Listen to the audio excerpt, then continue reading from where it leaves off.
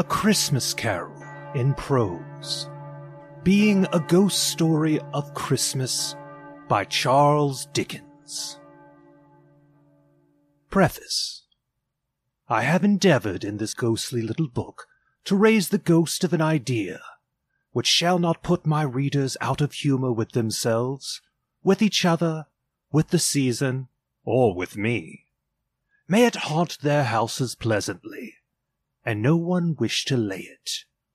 Their faithful friend and servant, C.D., December 1843.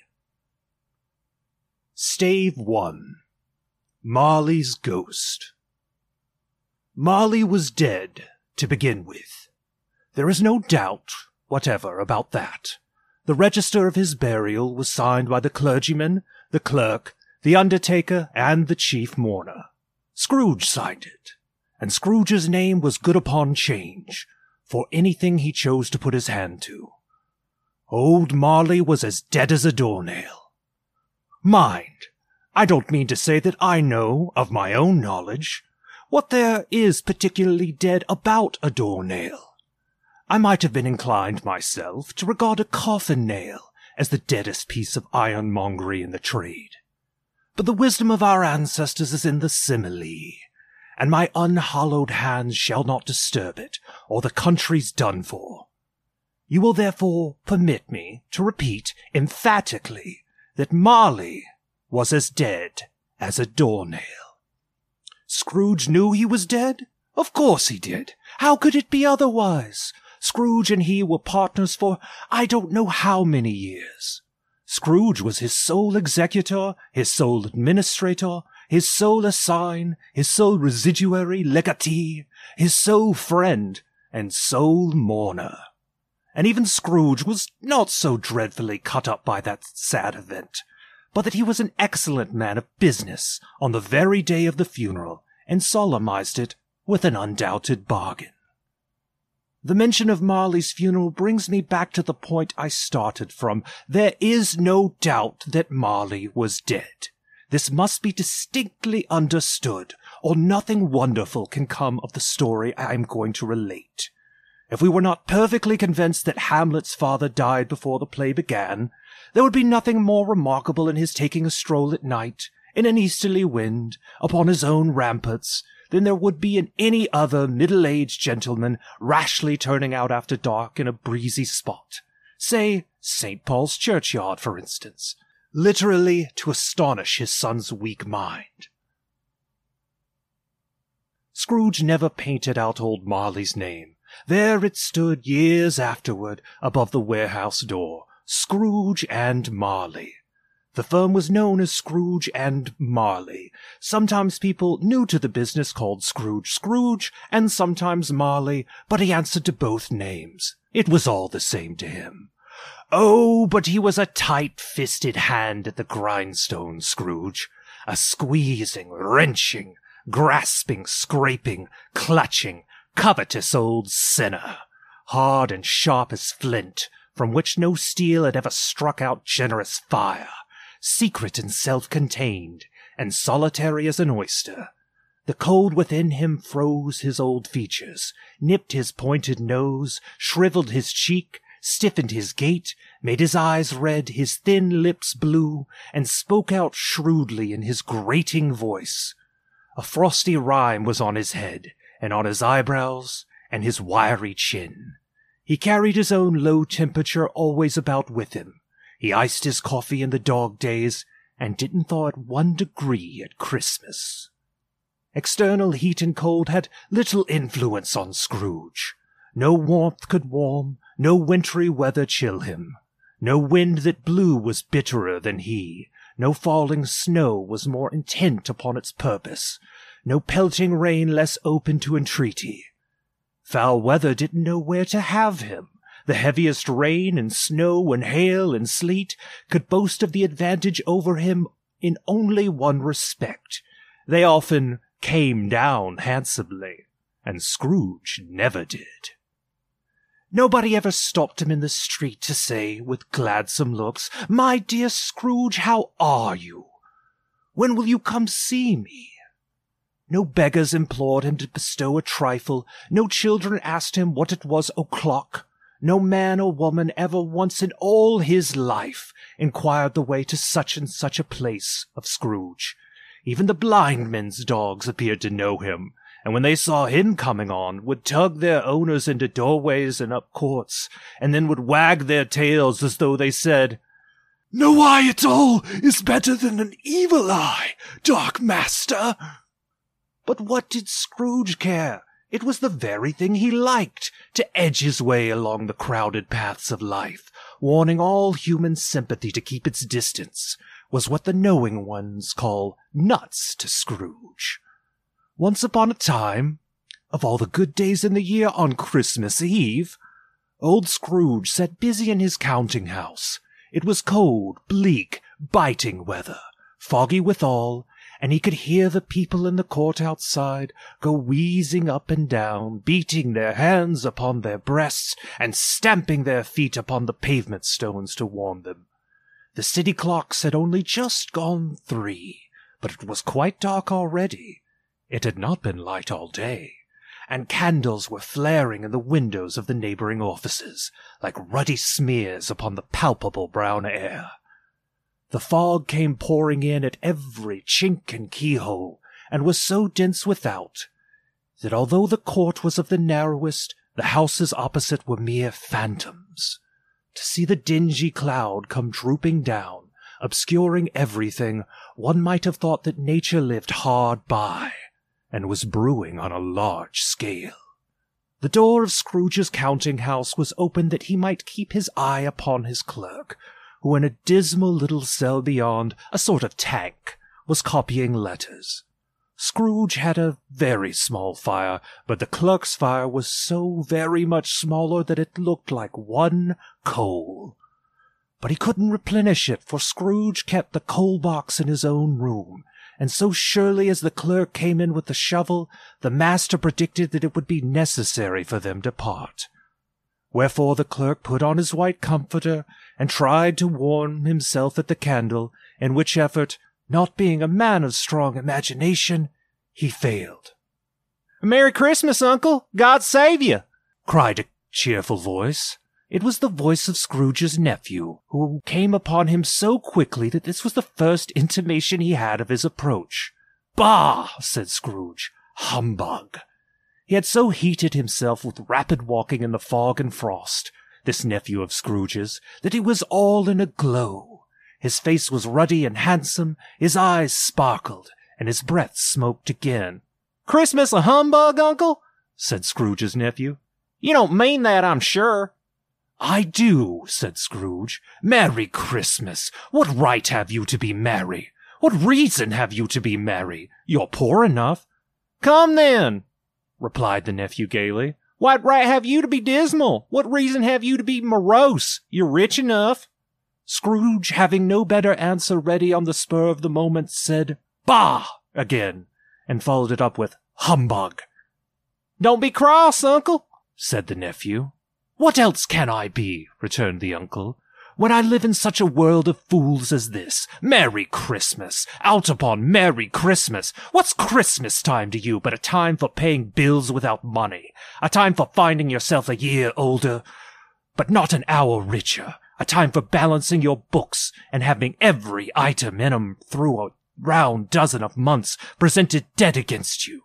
If I could work my will," said Scrooge indignantly, "every idiot who goes about with Merry Christmas on his lips should be boiled with his own pudding and buried with a stake of holly through his heart. He should."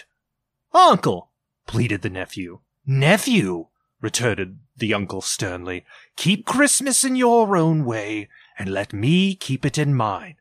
"Keep it?" repeated Scrooge's nephew. "But you don't keep it."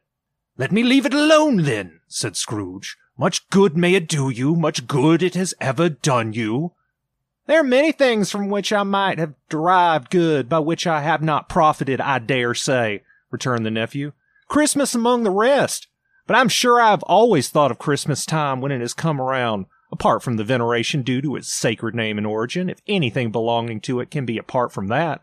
As good time, a kind, forgiving, charitable, pleasant time, the only time I know of in the long calendar of the year when men and women seem by one consent to open their shut-up hearts freely, and to think of people below them as if they really were fellow passengers to the grave, and not another race of creatures bound on other journeys. And therefore, Uncle, though it has never put a scrap of gold or silver in my pocket, I believe that it has done good, and it will do me good, and I say God bless it. The clerk in the tank involuntarily applauded. Becoming immediately sensible of the impropriety, he poked the fire and extinguished the last spark forever. "Let me hear another sound from you," said Scrooge, "and you'll keep your Christmas by losing your situation. You're quite a powerful speaker, sir," he added, turning to his nephew. "I wonder you don't go into Parliament." "Don't be angry, Uncle. Come, dine with us tomorrow." Scrooge said that he would see him. Yes, indeed, he did. He went the whole length of the expression, and said that he would see him in that extremity first. "But why?" cried Scrooge's nephew. "Why?" "Why did you get married?" said Scrooge. "'Cause I fell in love." "Because you fell in love," growled Scrooge, as if that were the only thing in the world more ridiculous than a Merry Christmas. "Good afternoon." "Nay, Uncle, but you never came to see me before that happened. Why give it as a reason for not coming now?" "Good afternoon," said Scrooge. "I want nothing from you. I ask nothing from you. Why cannot we be friends?" "Good afternoon," said Scrooge. "I'm sorry with all my heart to find you so resolute. We have never had any quarrel to which I have been a party, but I have made the trial in homage to Christmas, and I'll keep my Christmas humor to the last. So a Merry Christmas, Uncle." "Good afternoon," said Scrooge. "And a Happy New Year." "Good afternoon," said Scrooge. His nephew left the room without an angry word notwithstanding. He stopped at the outer door to bestow the greetings of the season on the clerk, who, cold as he was warmer than Scrooge, for he returned them cordially. "There's another fellow," muttered Scrooge, who overheard him. "My clerk, with 15 shillings a week, and a wife and family, talking about a Merry Christmas. I'll retire to Bedlam." This lunatic, in letting Scrooge's nephew out, had let 2 other people in. They were portly gentlemen, pleasant to behold, and now stood with their hats off in Scrooge's office. They had books and papers in their hands and bowed to him. "Scrooge and Marley's, I believe," said one of the gentlemen, referring to his list. "Have I the pleasure of addressing Mr. Scrooge or Mr. Marley?" "Mr. Marley has been dead these 7 years," Scrooge replied. "He died 7 years ago, this very night." "We have no doubt his liberality is well represented by his surviving partner," said the gentleman, presenting his credentials. It certainly was, for they had been 2 kindred spirits. At the ominous word liberality, Scrooge frowned and shook his head and handed the credentials back. "At this festive season of the year, Mr. Scrooge," said the gentleman, taking up a pen, "it is more than usually desirable that we should make some light provision for the poor and destitute, who suffer greatly at the present time. Many thousands are in want of common necessities. Hundreds of thousands are in want of common comforts, sir." "Are there no prisons?" asked Scrooge. "Plenty of prisons," said the gentleman, laying down the pen again. "And the union workhouses?" demanded Scrooge. "Are they still in operation?" "They are, still," returned the gentleman. "I wish I could say they were not."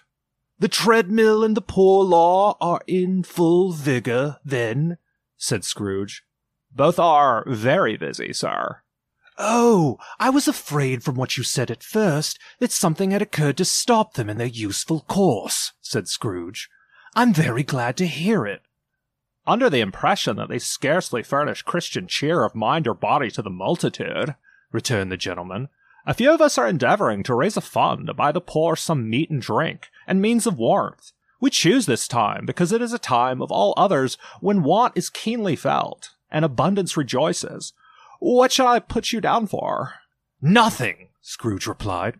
"You wish to be anonymous?" "I wish to be left alone," said Scrooge. "Since you ask what I wish, gentlemen, That is my answer. I don't make merry myself at Christmas, and I can't afford to make idle people merry. I help to support the establishments I have mentioned. They cost enough, and those who are badly off must go there. Many can't go there, and many would rather die.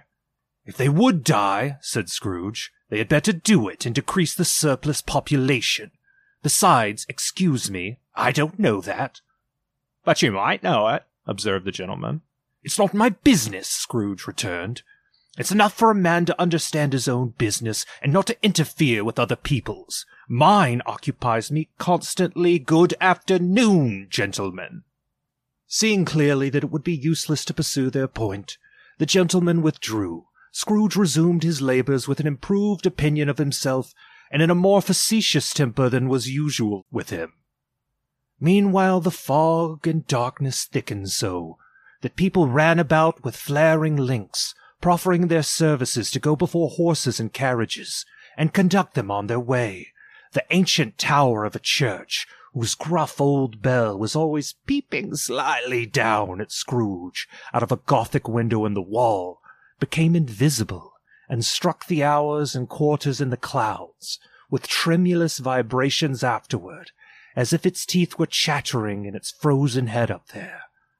The cold became intense. In the main street at the corner of the court, some labourers were repairing the gas pipes, and had lighted a great fire in the brazier, round which a party of ragged men and boys were gathered, warming their hands and winking their eyes before the blaze in rapture. The water-plug being left in solitude, its overflowing sullenly congealed, and turned to misanthropic ice. The brightness of the shops where holly sprigs and berries crackled in the lamp heat of the windows made pale faces ruddy as they passed. Poulterers' and grocers' trades became a splendid joke, a glorious pageant, with which it was next to impossible to believe that such dull principles as bargain and sale had anything to do. The Lord Mayor, in stronghold of the mighty mansion house, gave orders to his 50 cooks and butlers to keep Christmas as a Lord Mayor's household should, and even the little tailor, whom he had fined 5 shillings on the previous Monday for being drunk and bloodthirsty in the streets, stirred up tomorrow's pudding in his garret, while his lean wife and the baby sallied out to buy the beef. Foggier yet and colder, piercing, searching, biting cold. If the good St. Dunstan had but nipped the evil spirit's nose with a touch of such weather as that, instead of using his familiar weapons, then indeed he would have roared to lusty purpose. The owner of one scant young nose, gnawed and mumbled by the hungry cold as bones are gnawed by dogs, stooped down at Scrooge's keyhole to regale him with a Christmas carol, but at the first sound of "God bless you, merry gentlemen! May nothing you dismay!" Scrooge seized the ruler with such energy of action that the singer fled in terror, leaving the keyhole to the fog and even more congenial frost. At length the hour of shutting up the counting-house arrived. With an ill will, Scrooge dismounted from his stool and tacitly admitted the fact to the expectant clerk in the tank, who instantly snuffed his candle out and put on his hat. "You'll want all day tomorrow, I suppose," said Scrooge. "If quite convenient, sir." "It's not convenient," said Scrooge, "and it's not fair. If I was to stop 1/2 a crown for it, you'd think yourself ill-used, I'll be bound." The clerk smiled faintly. "And yet," said Scrooge, "you don't think me ill-used when I pay a day's wages for no work." The clerk observed that it was only once a year. "A poor excuse for picking a man's pocket every 25th of December," said Scrooge, buttoning his greatcoat to the chin. "But I suppose you must have the whole day. Be here all the earlier the next morning." The clerk promised that he would, and Scrooge walked out with a growl. The office was closed in a twinkling, and the clerk, with the long ends of his white comforter dangling below his waist, for he boasted no greatcoat, went down a slide on Cornhill at the end of a lane of boys 20 times, in honor of its being Christmas Eve, and then ran home to Camden Town as hard as he could pelt to play at Blind Man's Bluff. Scrooge took his melancholy dinner in the usual melancholy tavern, and having read all the newspapers and beguiled the rest of the evening with his banker's book, went home to bed. He lived in chambers which had once belonged to his deceased partner.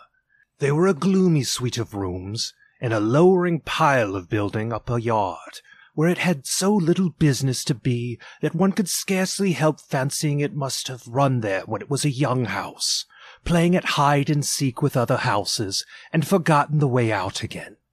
It was old enough now, and dreary enough, for nobody lived in it but Scrooge, the other rooms being all let out as offices. The yard was so dark that even Scrooge, who knew its every stone, was fain to grope with his hands. The fog and frost so hung about the black old gateway of the house that it seemed as if the genius of the weather sat in mournful meditation on the threshold.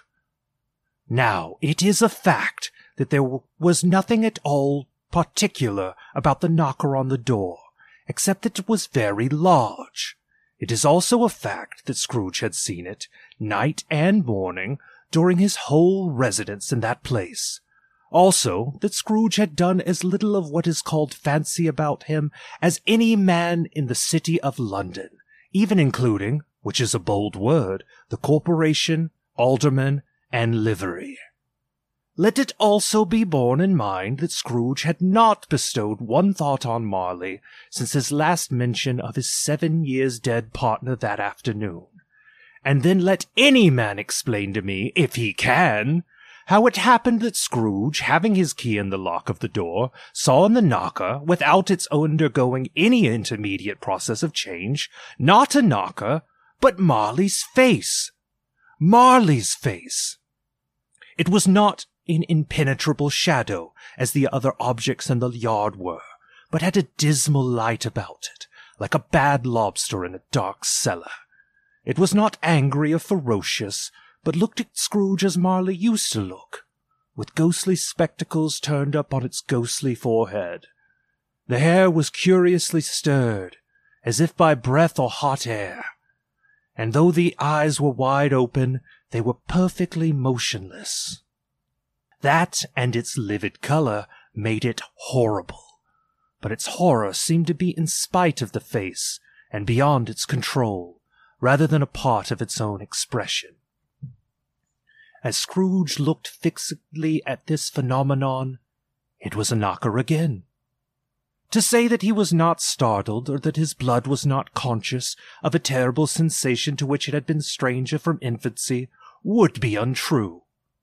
But he put his hand upon the key he had relinquished, turned it sturdily, walked in, and lighted his candle.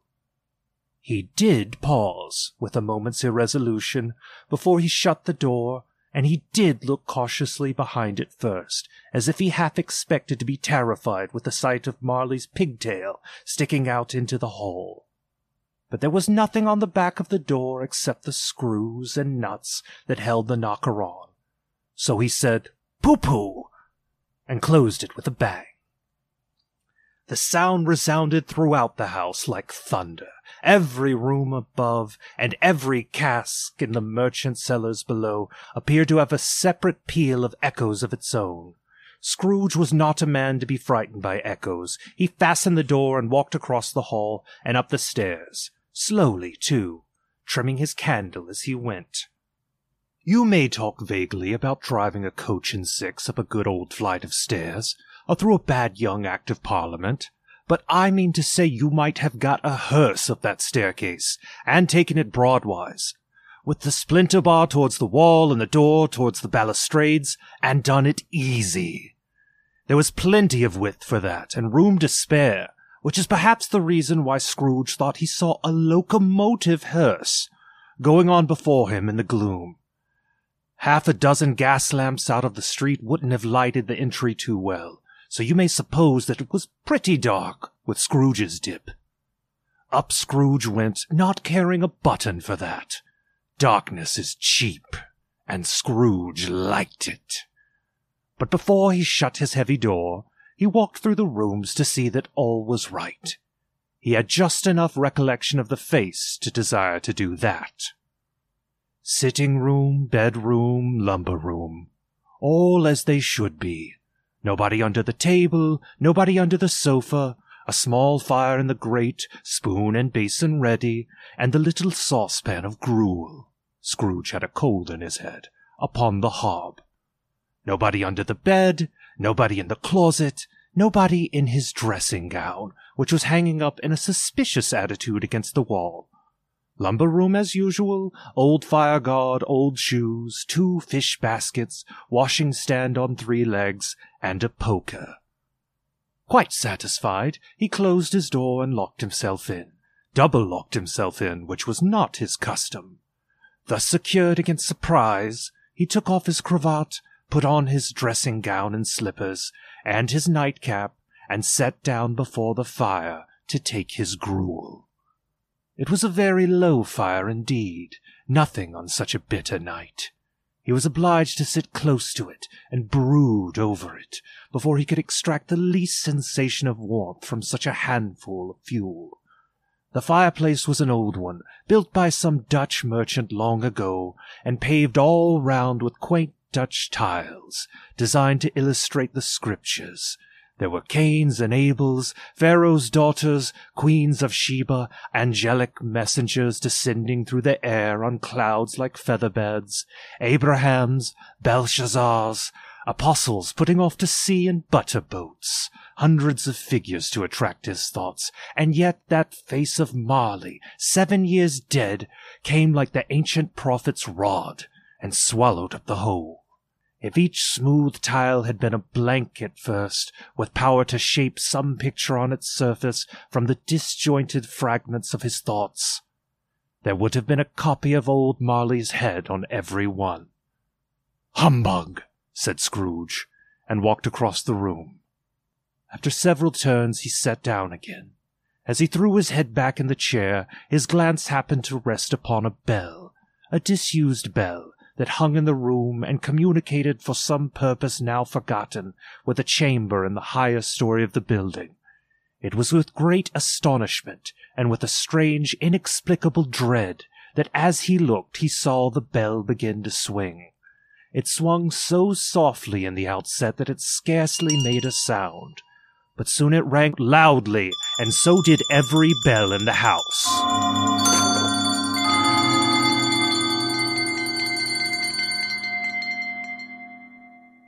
This might have lasted half a minute, or a minute, but it seemed an hour. The bells ceased as they had begun, together. They were succeeded by a clanking noise, deep down below, as if some person were dragging a heavy chain over the casks in the wine merchant's cellar. Scrooge then remembered to have heard that ghosts in haunted houses were described as dragging chains.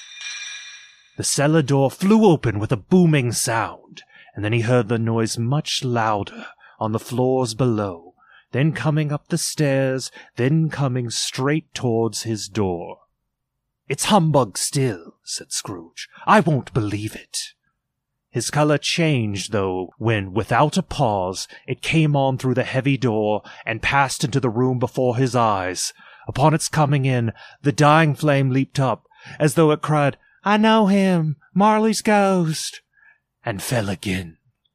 The same face, the very same, Marley, in his pigtail, usual waistcoat, tights and boots, the tassels on the latter bristling like his pigtail, and his coat skirts, and the hair upon his head. The chain he drew was clasped about his middle. It was long, and wound about him like a tail, and it was made, for Scrooge observed it closely, of cash-boxes, keys, padlocks, ledgers, deeds, and heavy purses wrought in steel. His body was transparent, so that Scrooge, observing him, and looking through his waistcoat, could see the 2 buttons on his coat behind. Scrooge had often heard it said that Marley had no bowels, but he had never believed it until now. No, nor did he believe it even now, though he looked the phantom through and saw it standing before him, though he felt the chilling influence of its death-cold eyes, and marked the very texture of the folded kerchief bound about its head and chin, which wrapper he had not observed before, he was still incredulous and fought against his senses. "How now?" said Scrooge, caustic and cold as ever. "What do you want with me?"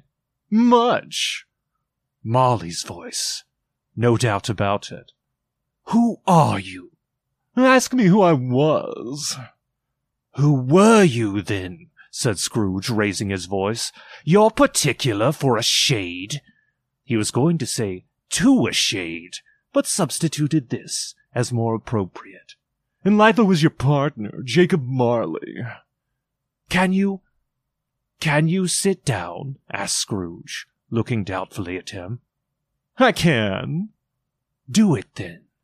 Scrooge asked the question because he didn't know whether a ghost so transparent might find himself in a condition to take a chair, and felt that in the event of its being impossible, it might involve the necessity of an embarrassing explanation. But the ghost sat down on the opposite side of the fireplace as if he were quite used to it. "You don't believe in me," observed the ghost. "I don't," said Scrooge. "What evidence would you have of my reality beyond that of your senses?" "I don't know," said Scrooge. "Why do you doubt your senses?" "Because," said Scrooge, "a little thing affects them. A slight disorder of the stomach makes them cheats. You might be an undigested bit of beef, a blot of mustard, a crumb of cheese, a fragment of an underdone potato. There's more of gravy than of grave about you, whatever you are." Scrooge was not much in the habit of cracking jokes, nor did he feel in his heart by any means waggish then. The truth is that he tried to be smart, as a means of distracting his own attention and keeping down his terror, for the spectre's voice disturbed the very marrow in his bones. To sit staring at those fixed, glazed eyes in silence for a moment would play, Scrooge felt, the very deuce with him. There was something very awful, too, in the spectre's being provided with an infernal atmosphere of its own. Scrooge could not feel it himself, but this was clearly the case. For though the ghost sat perfectly motionless, its hair and skirts and tassels were still agitated as by the hot vapor from an oven. "You see this toothpick?" said Scrooge, returning quickly to the charge, for the reason just assigned, and wishing, though it were only for a second, to divert the vision's stony gaze from himself. "I do," replied the ghost. "You are not looking at it," said Scrooge. "But I see it," said the ghost, "notwithstanding." "Well," returned Scrooge, "I have but to swallow this, and be for the rest of my days persecuted by a legion of goblins, all of my own creation. Humbug, I tell you, humbug!" At this the spirit raised a frightful cry, and shook its chain with such a dismal and appalling noise, that Scrooge held on tight to his chair to save himself from falling in a swoon. But how much greater was his horror when the phantom, taking off the bandage round its head, as if it were too warm to wear indoors, its lower jaw dropped down upon its breast. Scrooge fell upon his knees and clasped his hands before his face. "Mercy," he said, "dreadful apparition, why do you trouble me?" "Man of the worldly mind," replied the ghost, "do you believe in me or not?" "I do," said Scrooge. "I must. But why do spirits walk the earth? And why do they come to me?" "It is required of every man," the ghost returned, "that the spirit within him should walk abroad among his fellow men, and travel far and wide. If that spirit goes not forth in life, it is condemned to do so after death. It is doomed to wander through the world. Oh, woe is me! And witness what it cannot share, but it might have shared on earth and turned to happiness." Again the spectre raised a cry, and shook its chain and wrung its shadowy hands. "You are fettered," said Scrooge, trembling. "Tell me why." I wear the chain I forged in life, replied the ghost. I made it link by link, and yard by yard I girded it of my own free will, and of my own free will I wore it. Is its pattern strange to you? Scrooge trembled more and more. Or would you know, pursued the ghost, the weight and length of the strong coil you bear yourself? It was full as heavy and as long as this, 7 Christmas Eves ago. You have labored on it since. It is a ponderous chain.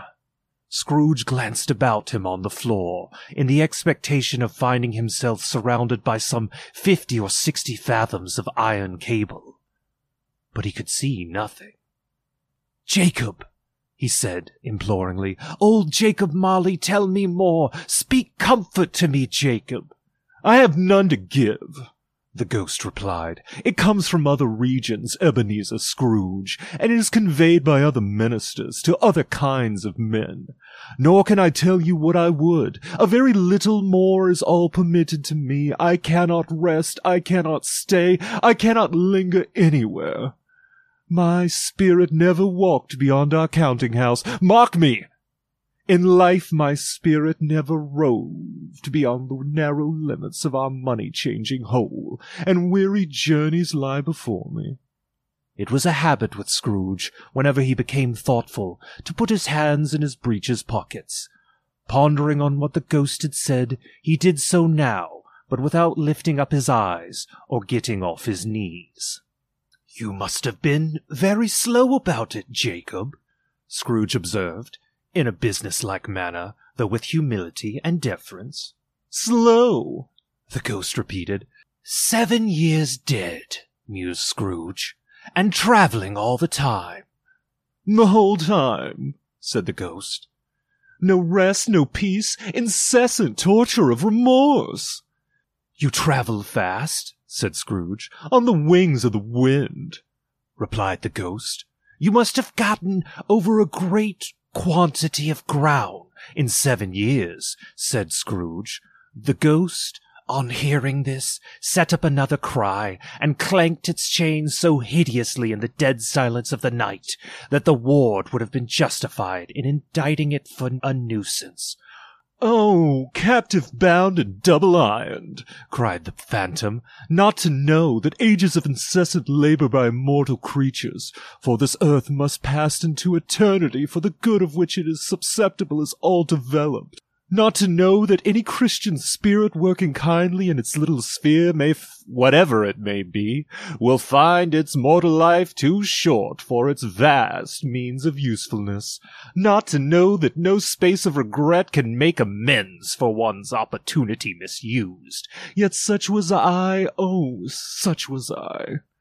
"But you were always a good man of business, Jacob," faltered Scrooge, who now began to apply this to himself. "Business!" cried the ghost, wringing its hands again. "Mankind was my business. The common welfare was my business. Charity, mercy, forbearance, and benevolence were all my business.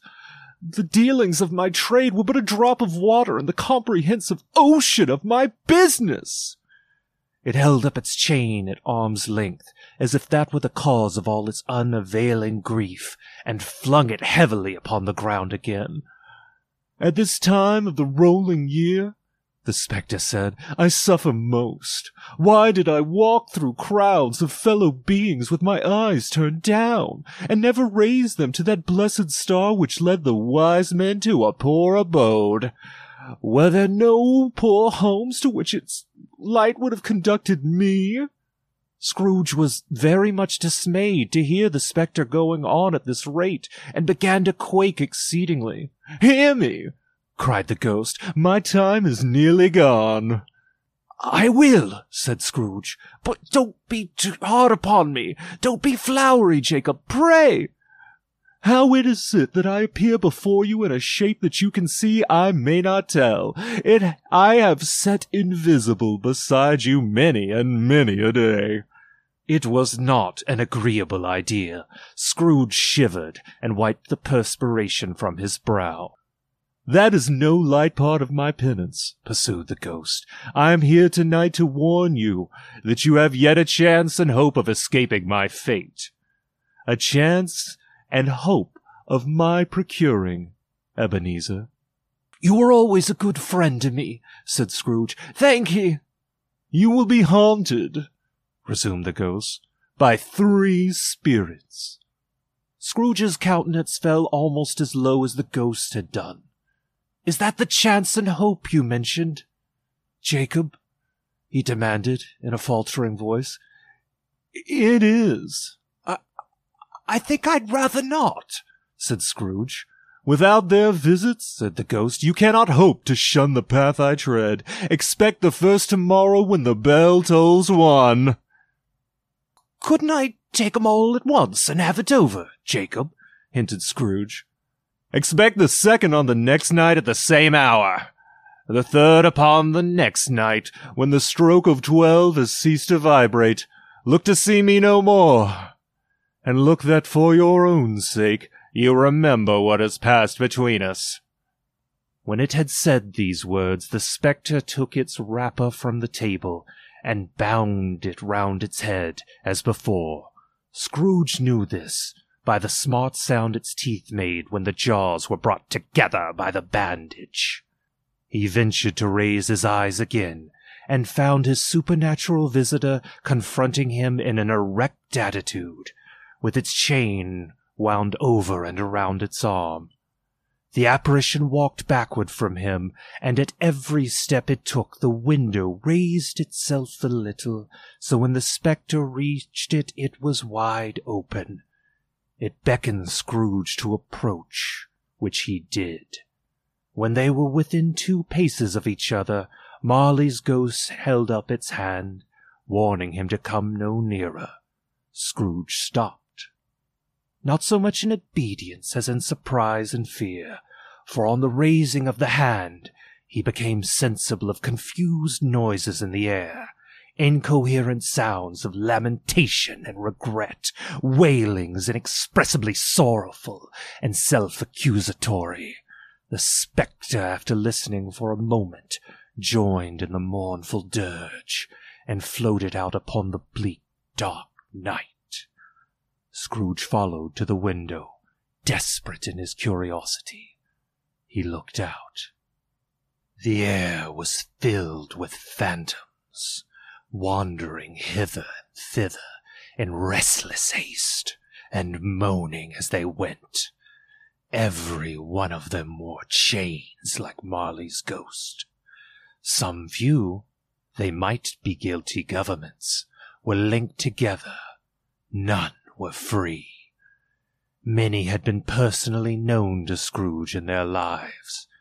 He had been quite familiar with one old ghost in a white waistcoat, with a monstrous iron safe attached to its ankle, who cried piteously at being unable to assist a wretched woman with an infant who had saw below upon a doorstep. The misery with them all was clearly that they sought to interfere for good in human matters, and had lost the power forever. Whether these creatures faded into mist, or mist enshrouded them, he could not tell, but they and their spirit voices faded together, and the night became as it had been when he walked home. Scrooge closed his window and examined the door by which the ghost had entered. It was double-locked, as he had locked it with his own hands, and the bolts were undisturbed. He tried to say, "Humbug," but stopped at the first syllable, and being, from the emotion he had undergone, or the fatigues of the day, or his glimpse of the invisible world, or the dull conversation of the ghost, or the lateness of the hour, much in need of repose, went straight to bed without undressing, and fell asleep upon the instant. Stave 2. The first of the 3 spirits. When Scrooge awoke, it was so dark that looking out of bed, He could scarcely distinguish the transparent window from the opaque walls of his chamber. He was endeavoring to pierce the darkness with his ferret eyes when the chimes of a neighboring church struck the 4 quarters. So he listened for the hour. To his great astonishment, the heavy bell went on from 6 to 7, and from 7 to 8, and regularly up to 12, then stopped. 12!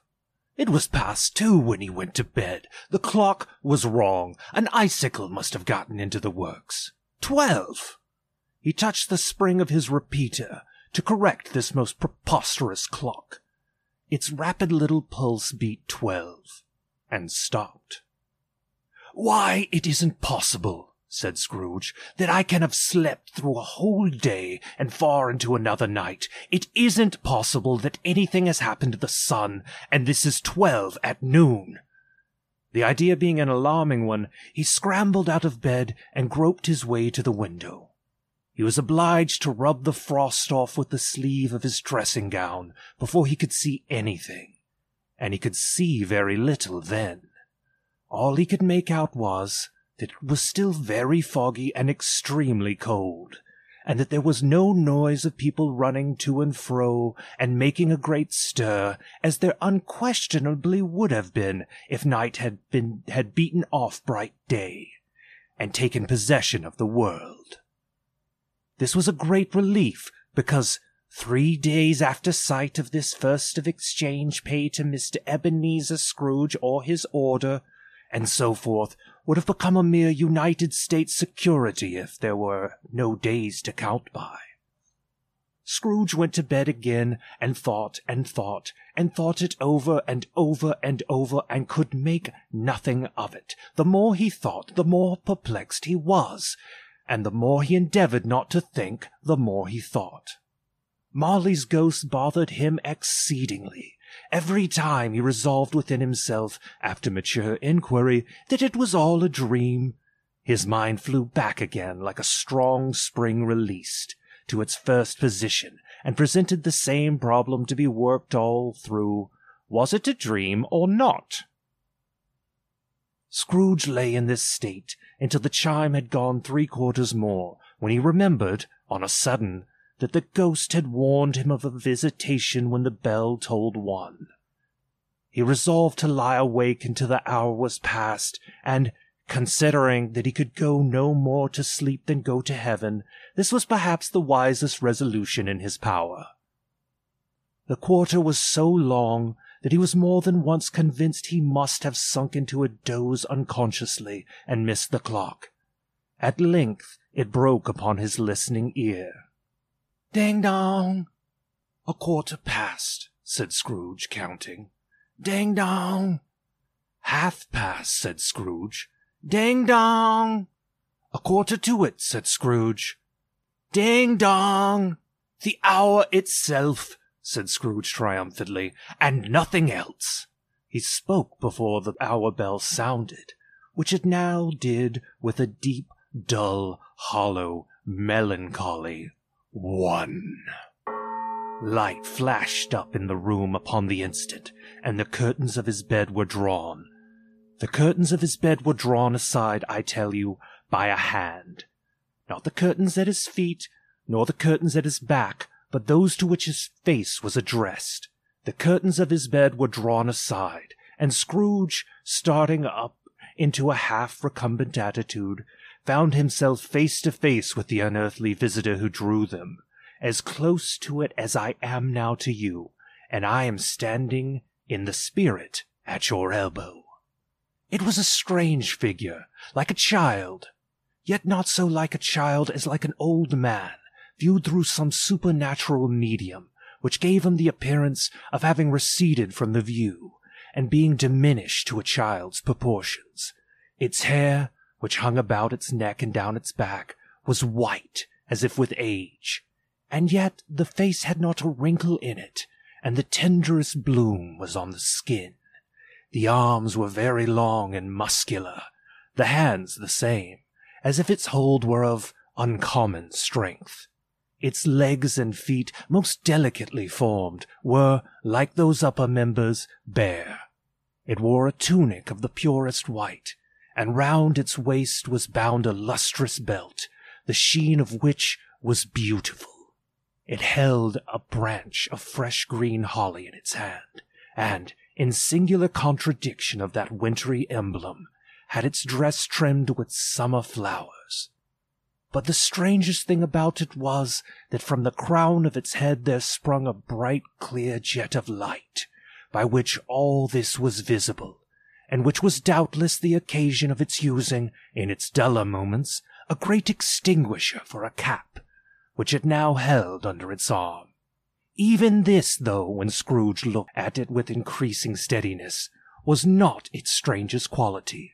For as its belt sparked and glittered now in one part, and now in another, and what was light one instant, at another time was dark, so the figure itself fluctuated in its distinctness, being now a thing with one arm, now with one leg, now with 20 legs, now a pair of legs without a head, now a head without a body, of which dissolving parts no outline would be visible in the dense gloom wherein they melted away. And in the very wonder of this, it would be itself again, distinct and clear as ever. "Are you the spirit, sir, whose coming was foretold to me?" asked Scrooge. "I am!" The voice was soft and gentle, singularly low, as if instead of being so close beside him, it were at a distance. "Oh, and what are you?" Scrooge demanded. "I am the ghost of Christmas past." "Long past?" inquired Scrooge, observant of its dwarfish stature. "No, your past." Perhaps Scrooge could not have told anybody why, if anybody could have asked him, but he had a special desire to see the spirit in his cap, and begged him to be covered. "What!" exclaimed the ghost. "Would you so soon put out with worldly hands the light I give? Is it not enough that you are one of those whose passions made this cap, and forced me through whole trains of years to wear it low upon my brow?" Scrooge reverently disclaimed all intention to offend or any knowledge of having wilfully bonneted the spirit at any period of his life. He then made bold to inquire what business brought him there. "Your welfare," said the ghost. Scrooge expressed himself much obliged, but could not help thinking that a night of unbroken rest would have been more conducive to that end. The spirit must have heard him thinking, for it said immediately, "Your reclamation, then! Take heed!" It put out its strong hand as it spoke, and clasped him gently by the arm. "Rise, and walk with me!" It would have been in vain for Scrooge to plead that the weather and the hour were not adapted to pedestrian purposes, that bed was warm, and the thermometer a long way below freezing, that he was clad but lightly in his slippers, dressing-gown, and nightcap, and that he had a cold upon him at that time. The grasp, though gentle as a woman's hand, was not to be resisted.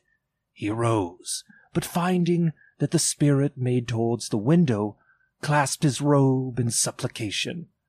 "I am a mortal," Scrooge remonstrated, "and liable to fall." "Bear but a touch of my hand there," said the spirit, laying it upon his heart, "and you shall be upheld in more than this." As the words were spoken, they passed through the wall and stood upon an old country road, with fields on either side. The city had entirely vanished. Not a vestige of it was to be seen. The darkness and the mist had vanished with it, for it was a clear, cold winter day, with snow upon the ground. "Good heaven!" said Scrooge, clasping his hands together, as he looked about him. "I was bred in this place. I was a boy here." The spirit gazed upon him mildly. Its gentle touch, though it had been light and instantaneous, appeared still present to the old man's sense of feeling. He was conscious of 1,000 odors floating in the air, each one connected with 1,000 thoughts, and hopes, and joys, and cares long, long forgotten. "Your lip is trembling," said the ghost. "And what is that upon your cheek?" Scrooge muttered, with an unusual catching in his voice, that it was a pimple, and begged the ghost to lead him where he would. "You recollect the way?" inquired the spirit. "Remember it?" cried Scrooge with fervor. "I could walk it blindfold." "Strange to have forgotten it for so many years," observed the ghost. "Let us go on." They walked along the road, Scrooge recognizing every gate and post and tree, until a little market town appeared in the distance, with its bridge, its church, and winding river. Some shaggy ponies now were seen trotting towards them, with boys upon their backs, who called to other boys in country gigs and carts driven by farmers. All these boys were in great spirits, and shouted to each other until the broad fields were so full of merry music that the crisp air laughed to hear it. "These are but shadows of the things that have been," said the ghost. "They have no consciousness of us." The jocund travelers came on, and as they came, Scrooge knew and named them every one. Why was he rejoiced beyond all bounds to see them? Why did his cold eye glisten, and his heart leap up as they went past? Why was he filled with gladness when he heard them give each other Merry Christmas, as they parted at crossroads and byways, for their several homes?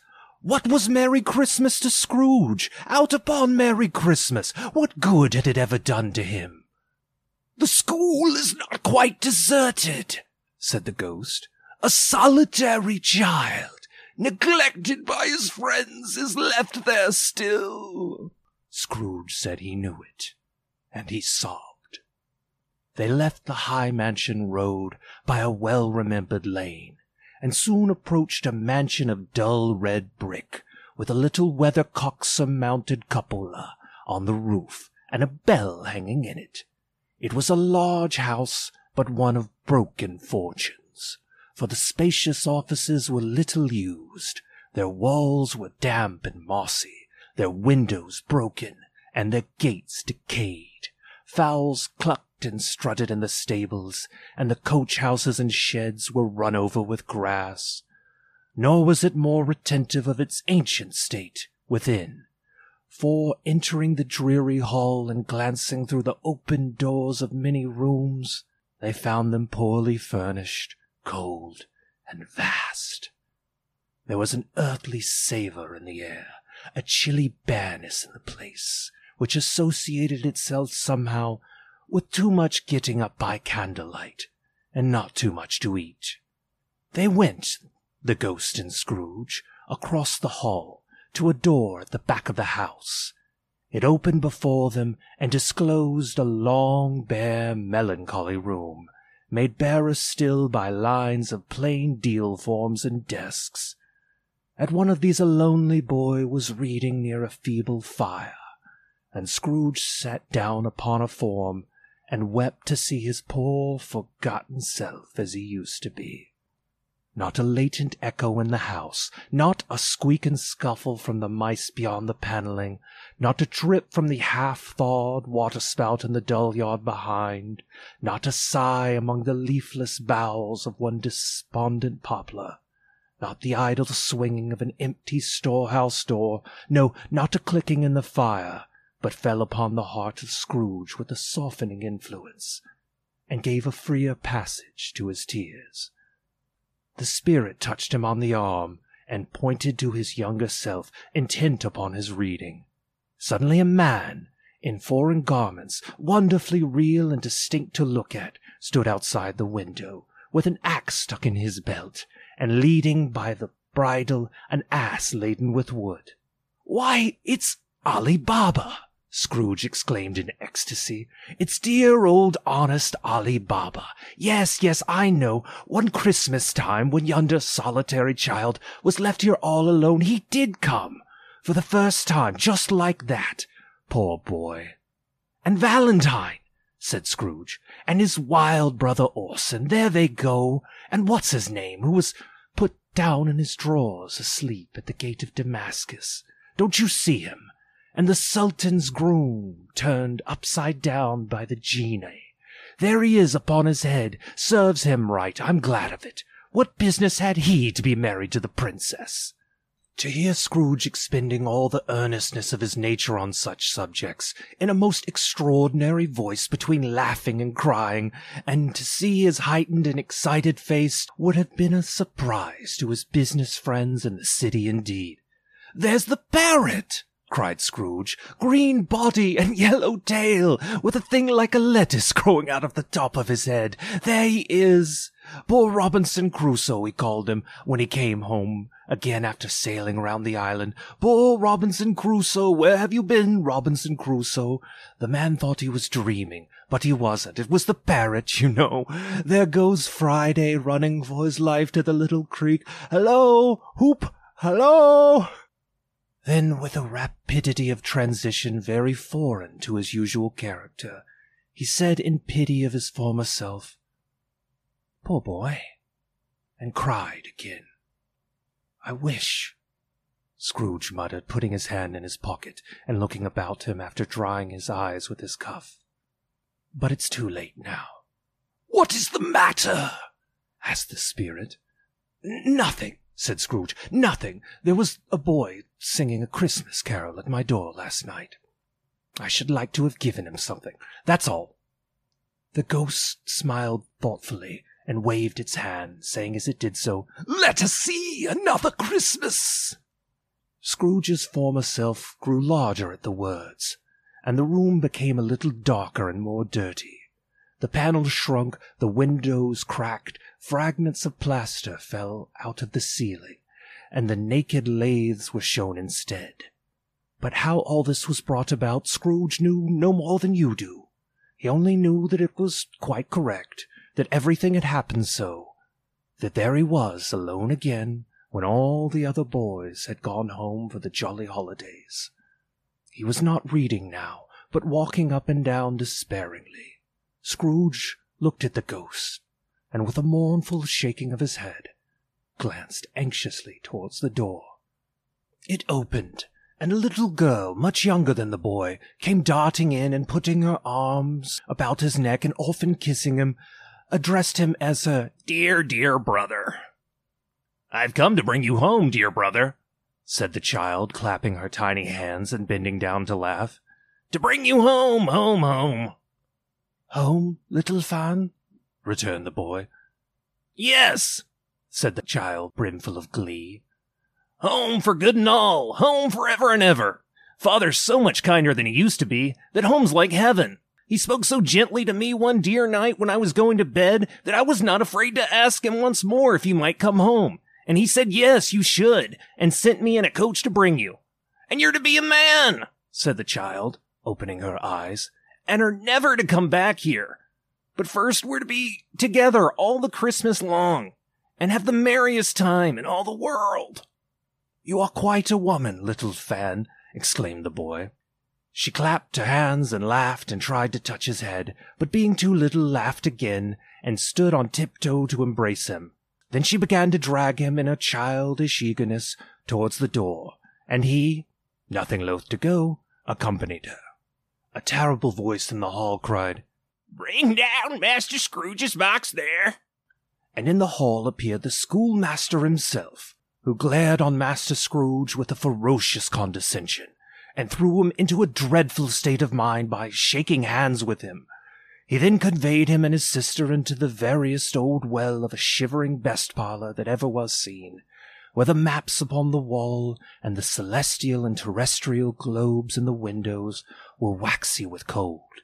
Here he produced a decanter of curiously light wine, and a block of curiously heavy cake, and administered installments of those dainties to the young people, at the same time sending out a meagre servant to offer a glass of something to the postboy, who answered that he thanked the gentleman, but if it was the same tap as he had tasted before, he had rather not. Master Scrooge's trunk being by this time tied on to the top of the chaise, the children bade the schoolmaster good-bye right willingly, and getting into it, drove gaily down the garden sweep, the quick wheels dashing the hoarfrost and snow from off the dark leaves of the evergreens like spray. "Always a delicate creature whom a breath might have withered," said the ghost. "But she had a large heart." "So she had," cried Scrooge. "You're right, I will not gainsay it, spirit. God forbid." "She died, a woman," said the ghost, "and had, as I think, children." "One child," Scrooge returned. "True," said the ghost. "Your nephew." Scrooge seemed uneasy in his mind, and answered briefly, "Yes." Although they had but that moment left the school behind them, they were now in the busy thoroughfares of a city, where shadowy passengers passed and repassed, where shadowy carts and coaches battled for the way, and all the strife and tumult of a real city were. It was made plain enough by the dressing of the shops that here too it was Christmas time again, but it was evening, and the streets were lighted up. Although they had but that moment left the school behind them, they were now in the busy thoroughfares of a city, where shadowy passengers passed and repassed, where shadowy carts and coaches battled for the way, and all the strife and tumult of a real city were. It was made plain enough by the dressing of the shops that here too it was Christmas time again, but it was evening, and the streets were lighted up. The ghost stopped at a certain warehouse door, and asked Scrooge if he knew it. "Know it?" said Scrooge. "Was I apprenticed here?" They went in. At sight of an old gentleman in a Welsh wig, sitting behind such a high desk that if he had been 2 inches taller, he must have knocked his head against the ceiling, Scrooge cried in great excitement, "Why, it's old Fezziwig! Bless his heart, it's Fezziwig alive again!" Old Fezziwig laid down his pen and looked up at the clock, which pointed to the hour of 7. He rubbed his hands, adjusted his capacious waistcoat, laughed all over himself from his shoes to his organ of benevolence, and called out in a comfortable, oily, rich, fat, jovial voice, "Yo-ho there, Ebenezer, Dick!" Scrooge's former self, now grown a young man, came briskly in, accompanied by his fellow prentice. "Dick Wilkins, to be sure," said Scrooge to the ghost. "Bless me, yes, there he is. He was very much attached to me, was Dick. Poor Dick. Dear, dear." "Yo-ho, my boys," said Fezziwig. "No more work tonight. Christmas Eve, Dick. Christmas, Ebenezer. Let's have the shutters up," cried old Fezziwig, with a sharp clap of his hands, "before a man can say Jack Robinson." You wouldn't believe how those two fellows went at it.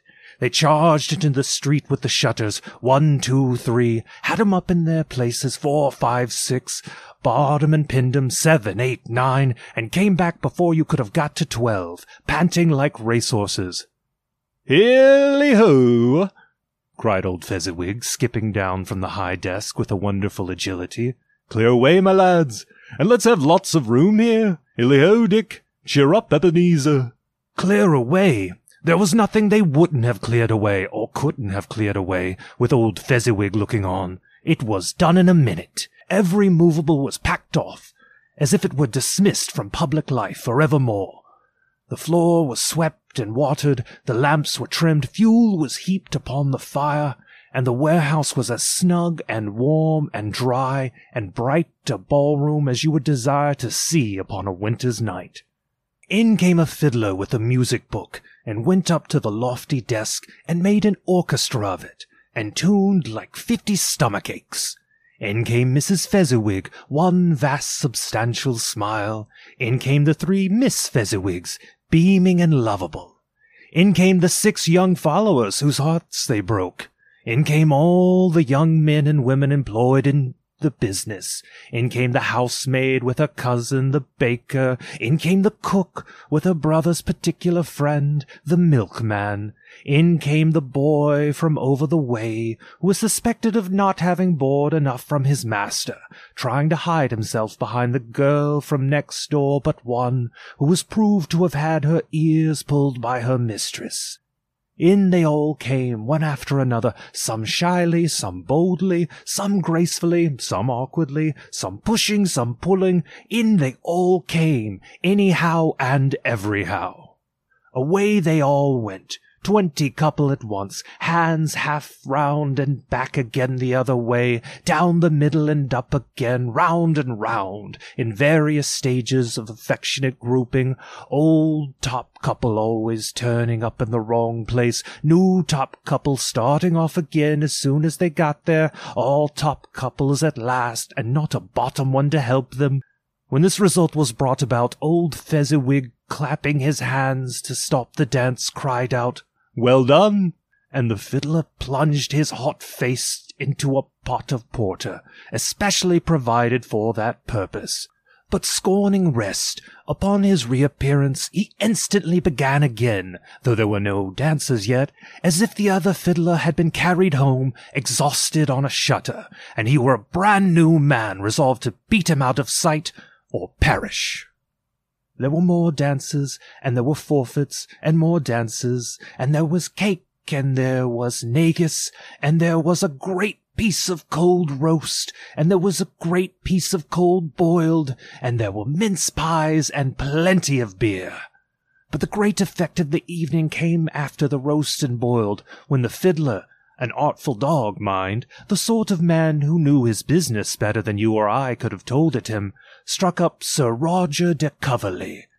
Then old Fezziwig stood out to dance with Mrs. Fezziwig, top couple, too, with a good stiff piece of work cut out for them, 3 or 4 and 20 pair of partners, people who were not to be trifled with, people who would dance and had no notion of walking. But if they had been twice as many, 4 times, old Fezziwig would have been a match for them, and so would Mrs. Fezziwig. As to her, she was worthy to be his partner in every sense of the term. If that's not high praise, tell me higher, and I'll use it. A positive light appeared to issue from Fezziwig's calves. They shone in every part of the dance like moons. You couldn't have predicted at any given time what would have become of them next. And when old Fezziwig and Mrs. Fezziwig had gone all through the dance, advance and retire, both hands to your partner, bow and curtsy, corkscrew, thread the needle, and back again to your place, Fezziwig cut so deftly that he appeared to wink with his legs, and came upon his feet again without a stagger. When the clock struck 11, this domestic ball broke up. Mr. and Mrs. Fezziwig took their stations, one on either side of the door, and shaking hands with every person individually as he or she went out, wished him or her a Merry Christmas. When everybody had retired but the 2 prentices, they did the same to them, and thus the cheerful voices died away, and the lads were left to their beds, which were under a counter in the back shop. During the whole of this time, Scrooge had acted like a man out of his wits. His heart and soul were in the scene, and with his former self. He corroborated everything, remembered everything, enjoyed everything, and underwent the strangest agitation. It was not until now, when the bright faces of his former self and Dick were turned from him, that he remembered the ghost, and became conscious that it was looking full upon him, while the light upon its head burnt very clear.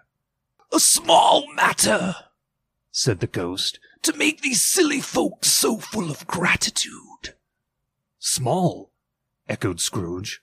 The spirit signed to him to listen to the 2 apprentices, who were pouring out their hearts in praise of Fezziwig, and when he had done so, said, "Why, is it not? He has spent but a few pounds of your mortal money, 3 or 4 perhaps. Is that not so much that he deserves this praise?" "It isn't that," said Scrooge, heated by the remark, and speaking unconsciously like his former, not his latter self. "It isn't that, spirit. He has the power to render us happy or unhappy, to make our service light or burdensome, a pleasure or a toil. Say that his power lies in words and looks, in things so slight and insignificant that it is impossible to add and count 'em up. What then? The happiness he gives is quite as great as if it cost a fortune." He felt the spirit's glance, and stopped. "What is the matter?" asked the ghost. "Nothing particular," said Scrooge. "Something, I think," the ghost insisted. "No," said Scrooge. "No, I should like to be able to say a word or two to my clerk just now. That's all." His former self turned down the lamps as he gave utterance to the wish, and Scrooge and the ghost again stood side by side in the open air. "My time grows short," observed the spirit. "Quick!" This was not addressed to Scrooge, or to anyone whom he could see, but it produced an immediate effect. For again Scrooge saw himself. He was older now, a man in the prime of life. His face had not the harsh and rigid lines of later years, but it had begun to wear the signs of care and avarice. There was an eager, greedy, restless motion in the eye, which showed the passion that had taken root, and where the shadow of the growing tree would fall. He was not alone, but sat by the side of a fair young girl in a mourning dress, in whose eyes there were tears which sparkled in the light that shone out of the ghost of Christmas past. "It matters little," she said softly. "To you, very little. Another idol has displaced me. And if it can cheer and comfort you in time to come, as I would have tried to, I have no just cause to grieve." "What idol has displaced you?" he rejoined. "A golden one." "This is the even-handed dealing of the world," he said. "There is nothing on which it is so hard as poverty, and there is nothing it professes to condemn with such severity as the pursuit of wealth." "You fear the world too much," she answered gently. "All your other hopes have merged into the hope of being beyond the chance of its sordid reproach. I've seen your nobler aspirations fall off one by one until the master passion, gain, engrosses you. Have I not?" "What then?" he retorted. "Even if I have grown so much wiser, what then? I am not changed towards you." She shook her head. "Am I?" "Our contract is an old one. It was made when we were both poor and content to be so, until in good season we could improve our worldly fortune by our patient industry. You are changed. When it was made, you were another man." "I was a boy," he said impatiently. "Your own feeling tells you that you are not what you are," she returned. "I am. That which promised happiness when we were one in heart is fraught with misery now that we are two. How often and how keenly I have thought of this, I will not say.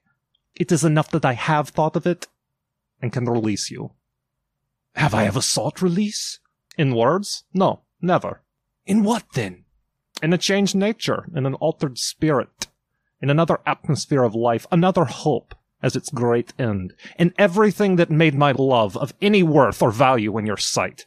If this had never been between us," said the girl, looking mildly, but with steadiness upon him, "tell me, would you seek me out and try to win me now?" "Ah, no." He seemed to yield to the justice of this supposition in spite of himself.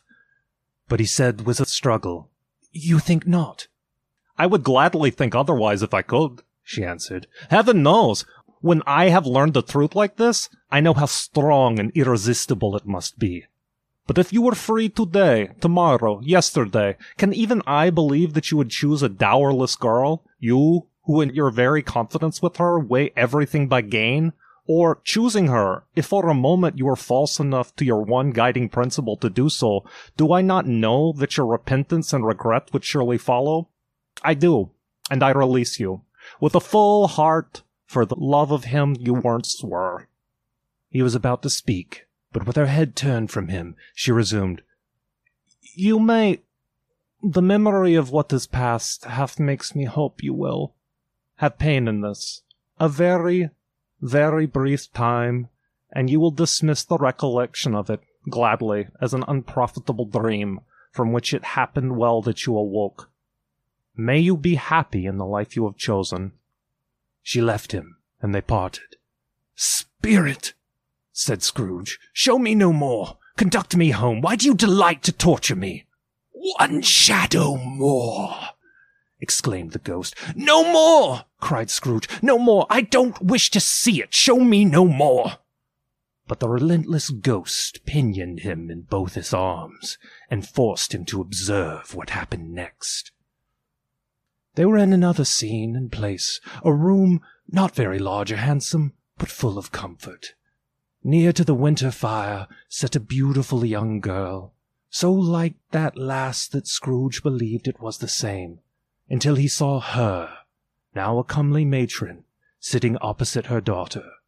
The noise in this room was perfectly tumultuous, for there were more children there than Scrooge in his agitated state of mind could count, and, unlike the celebrated herd in the poem, they were not 40 children conducting themselves like one, but every child was conducting itself like 40. The consequences were uproarious beyond belief, but no one seemed to care. On the contrary, the mother and daughter laughed heartily, and enjoyed it very much, and the latter, soon beginning to mingle in the sports, got pillaged by the young brigands most ruthlessly.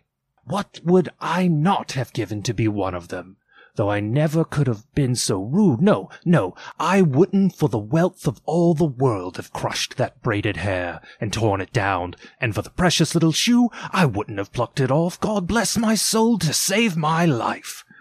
As to measuring her waist in sport, as they did, bold young brood, I couldn't have done it. I should have expected my arm to have grown round it for a punishment, and never come straight again. And yet I should have dearly liked, I own, to have touched her lips, to have questioned her, that she might have opened them, to have looked upon the lashes of her downcast eyes, and never raised a blush, to have let loose waves of hair, an inch of which would be a keepsake beyond price. In short, I should have liked, I do confess, to have had the lightest license of a child, and yet to have been man enough to know its value. But now a knocking at the door was heard, and such a rush immediately ensued that she, with laughing face and plundered dress, was borne towards the centre of a flushed and boisterous group, just in time to greet the father, who came home attended by a man laden with Christmas toys and presents. Then the shouting and the struggling, and the onslaught that was made on the defenceless porter, the scaling him with chairs for ladders, to dive into his pockets, to spoil him of brown paper parcels, hold on tight by his cravat, hug him round his back, pommel his back, and kick his legs in irrepressible affection. The shouts of wonder and delight with which the development of every package was received. The terrible announcement that the baby had been taken in the act of putting a doll's frying pan into his mouth, and was more than suspected of having swallowed a fictitious turkey glued on a wooden platter. The immense relief of finding this a false alarm, the joy and gratitude and ecstasy. They are all indescribable alike. It is enough that by degrees the children and their emotions got out of the parlour, and by one stair at a time up to the top of the house, where they went to bed, and so subsided. And now Scrooge looked on more attentively than ever, and when the master of the house, having his daughter leaning fondly on him, sat down with her and her mother at his own fireside, and when he thought that such another creature, quite as graceful and as full of promise, might have called him father, and been a springtime in the haggard winter of his life, his sight grew very dim indeed. "Bill," said the husband, turning to his wife with a smile, "I saw an old friend of yours this afternoon." Who was it? "Yes." How can I? Tut, don't I know? She added in the same breath, laughing as he laughed. Mr. Scrooge. "Mr. Scrooge it was. I passed his office window, and as it was not shut up, and he had a candle inside, I could scarcely help seeing him. His partner lies upon the point of death, I fear, and there he sat alone. Quite alone in the world, I do believe." "Spirit," said Scrooge in a broken voice, "remove me from this place." "I told you that these were shadows of the things that have been," said the ghost, "that they are what they are. Do not blame me." "Remove me," Scrooge exclaimed. "I cannot bear it." He turned upon the ghost, and seeing that it looked upon him with a face in which in some strange way there were fragments of all the faces it had shown him, wrestled with it. "Leave me! Take me back! Haunt me no longer!" In the struggle, if that can be called a struggle in which the ghost, with no visible resistance on its own part, was undisturbed by any effort of its adversary, Scrooge observed that its light was burning high and bright, and dimly connecting that with his influence over him, he seized upon the extinguisher cap, and by a sudden action pressed it down over its head. The spirit dropped beneath it, so that the extinguisher covered its whole form, but though Scrooge pressed it down with all his force, he could not hide the light, which streamed from under it in an unbroken flood upon the ground. He was conscious of being exhausted, and overcome by an irresistible drowsiness, and, further, of being in his own bedroom. He gave the cap a parting squeeze, in which his hand relaxed, and had barely time to reel to bed before he sank into a heavy sleep. Stave 3, the second of the three spirits. Awakening in the middle of a prodigiously tough snore, and sitting up in bed to get his thoughts together, Scrooge had no occasion to be told that the bell was again upon the stroke of 1. He felt that he was restored to consciousness in the right nick of time, for the especial purpose of holding a conference with the second messenger dispatched to him through Jacob Marley's intervention. But, finding that he turned uncomfortably cold when he began to wonder which of his curtains this new spectre would draw back, he put them, every one, aside with his own hands, and, lying down again, established a sharp lookout all round the bed, for he wished to challenge the spirit on the moment of its appearance, and did not wish to be taken by surprise and made nervous.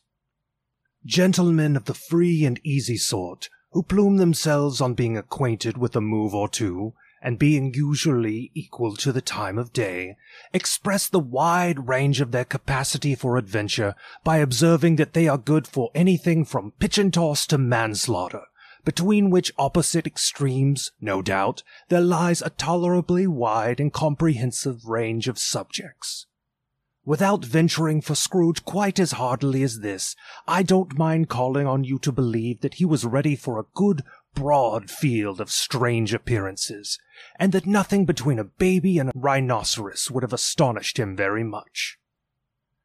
Now, being prepared for almost anything, he was not, by any means, prepared for nothing, and, consequently, when the bell struck 1, and no shape appeared, he was taken with a violent fit of trembling.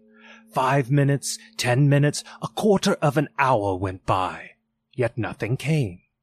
All this time he lay upon his bed, the very core and center of a blaze of ruddy light, which streamed upon it when the clock proclaimed the hour, and which, being only light, was more alarming than a dozen ghosts, as he was powerless to make out what it meant, or would be at, and was sometimes apprehensive that he might be at that very moment an interesting case of spontaneous combustion, without having the consolation of knowing it. At last, however, he began to think, as your eye would have thought at first, for it is always the person not in the predicament who knows what ought to have been done in it, and would unquestionably have done it too. At last, I say, he began to think that the source and secret of this ghostly light might be in the adjoining room, from whence, on further tracing, it seemed to shine. This idea taking full possession of his mind, he got up softly and shuffled in his slippers to the door. The moment Scrooge's hand was on the lock, a strange voice called him by his name, and bade him enter. He obeyed. It was his own room. There was no doubt about that, but it had undergone a surprising transformation. The walls and ceiling were so hung with living green that it looked a perfect grove, from every part of which bright gleaming berries glistened. The crisp leaves of holly, mistletoe, and ivy reflected back the light as if so many little mirrors had been scattered there, and such a mighty blaze went roaring up the chimney as that dull petrification of a hearth had never known in Scrooge's time, or Marley's, or for many and many a winter season gone. Heaped up on the floor to form a kind of throne were turkeys, geese, game, poultry, brawn, great joints of meat, suckling pigs, long wreaths of sausages, mince pies, plum puddings, barrels of oysters, red-hot chestnuts, cherry-cheeked apples, juicy oranges, luscious pears, immense twelfth cakes, and seething bowls of punch that made the chamber dim with their delicious steam. In easy state upon this couch there sat a jolly giant, glorious to see, who bore a glowing torch, in shape not unlike Plenty's horn, and held it up, high up, to shed its light on Scrooge, as he came peeping round the door. "Come in!" exclaimed the ghost. "Come in, and know me better, man." Scrooge entered timidly, and hung his head before this spirit. He was not the dogged Scrooge he had been, and though the spirit's eyes were clear and kind, he did not like to meet them. "I am the ghost of Christmas present," said the spirit. "Look upon me." Scrooge reverently did so. It was clothed in one simple green robe, or mantle, bordered with white fur. This garment hung so loosely on the figure that its capacious breast was bare, as if disdaining to be warded or concealed by any artifice. Its feet, observable beneath the ample folds of the garment, were also bare, and on its head it wore no other covering than a holly wreath, set here and there with shining icicles. Its dark brown curls were long and free as its genial face, its sparkling eye, its open hand, its cheery voice, its unconstrained demeanor, and its joyful air. Girded round its middle was an antique scabbard, but no sword was in it, and the ancient sheath was eaten up with rust. "You have never seen the like of me before," exclaimed the spirit. "Never," Scrooge made answer to it. "Have never walked forth with the younger members of my family, meaning, for I am very young, my elder brothers born in these later years," pursued the phantom. "I don't think I have," said Scrooge. "I am afraid I have not. Have you had many brothers, spirit?" "More than 1,800, said the ghost. "A tremendous family to provide for," muttered Scrooge. The ghost of Christmas present rose. "Spirit," said Scrooge submissively, "conduct me where you will. I went forth last night on compulsion, and I learnt a lesson which is working now. Tonight, if you have aught to teach me, let me profit by it." "Touch my robe." Scrooge did as he was told, and held it fast. Holly, mistletoe, red berries, ivy, turkeys, geese, game, poultry, brawn, meat, pigs, sausages, oysters, pies, puddings, fruit, and punch all vanished instantly.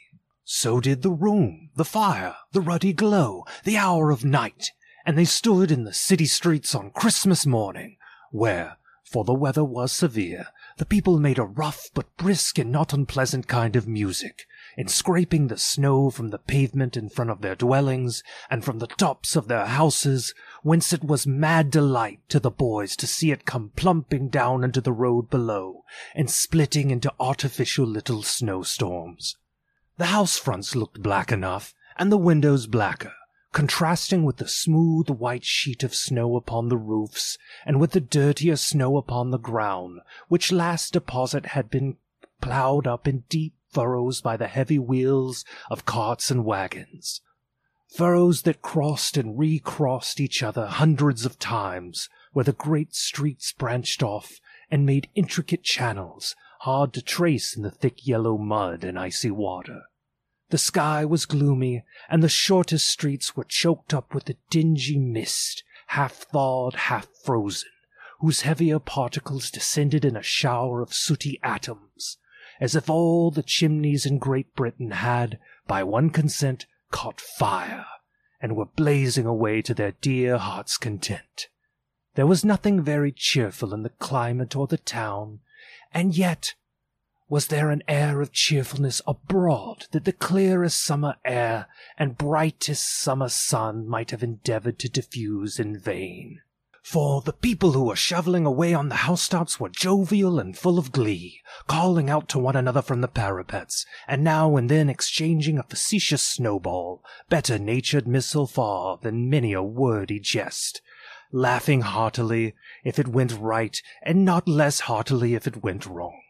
The poulterers' shops were still half open, and the fruiterers were radiant in their glory.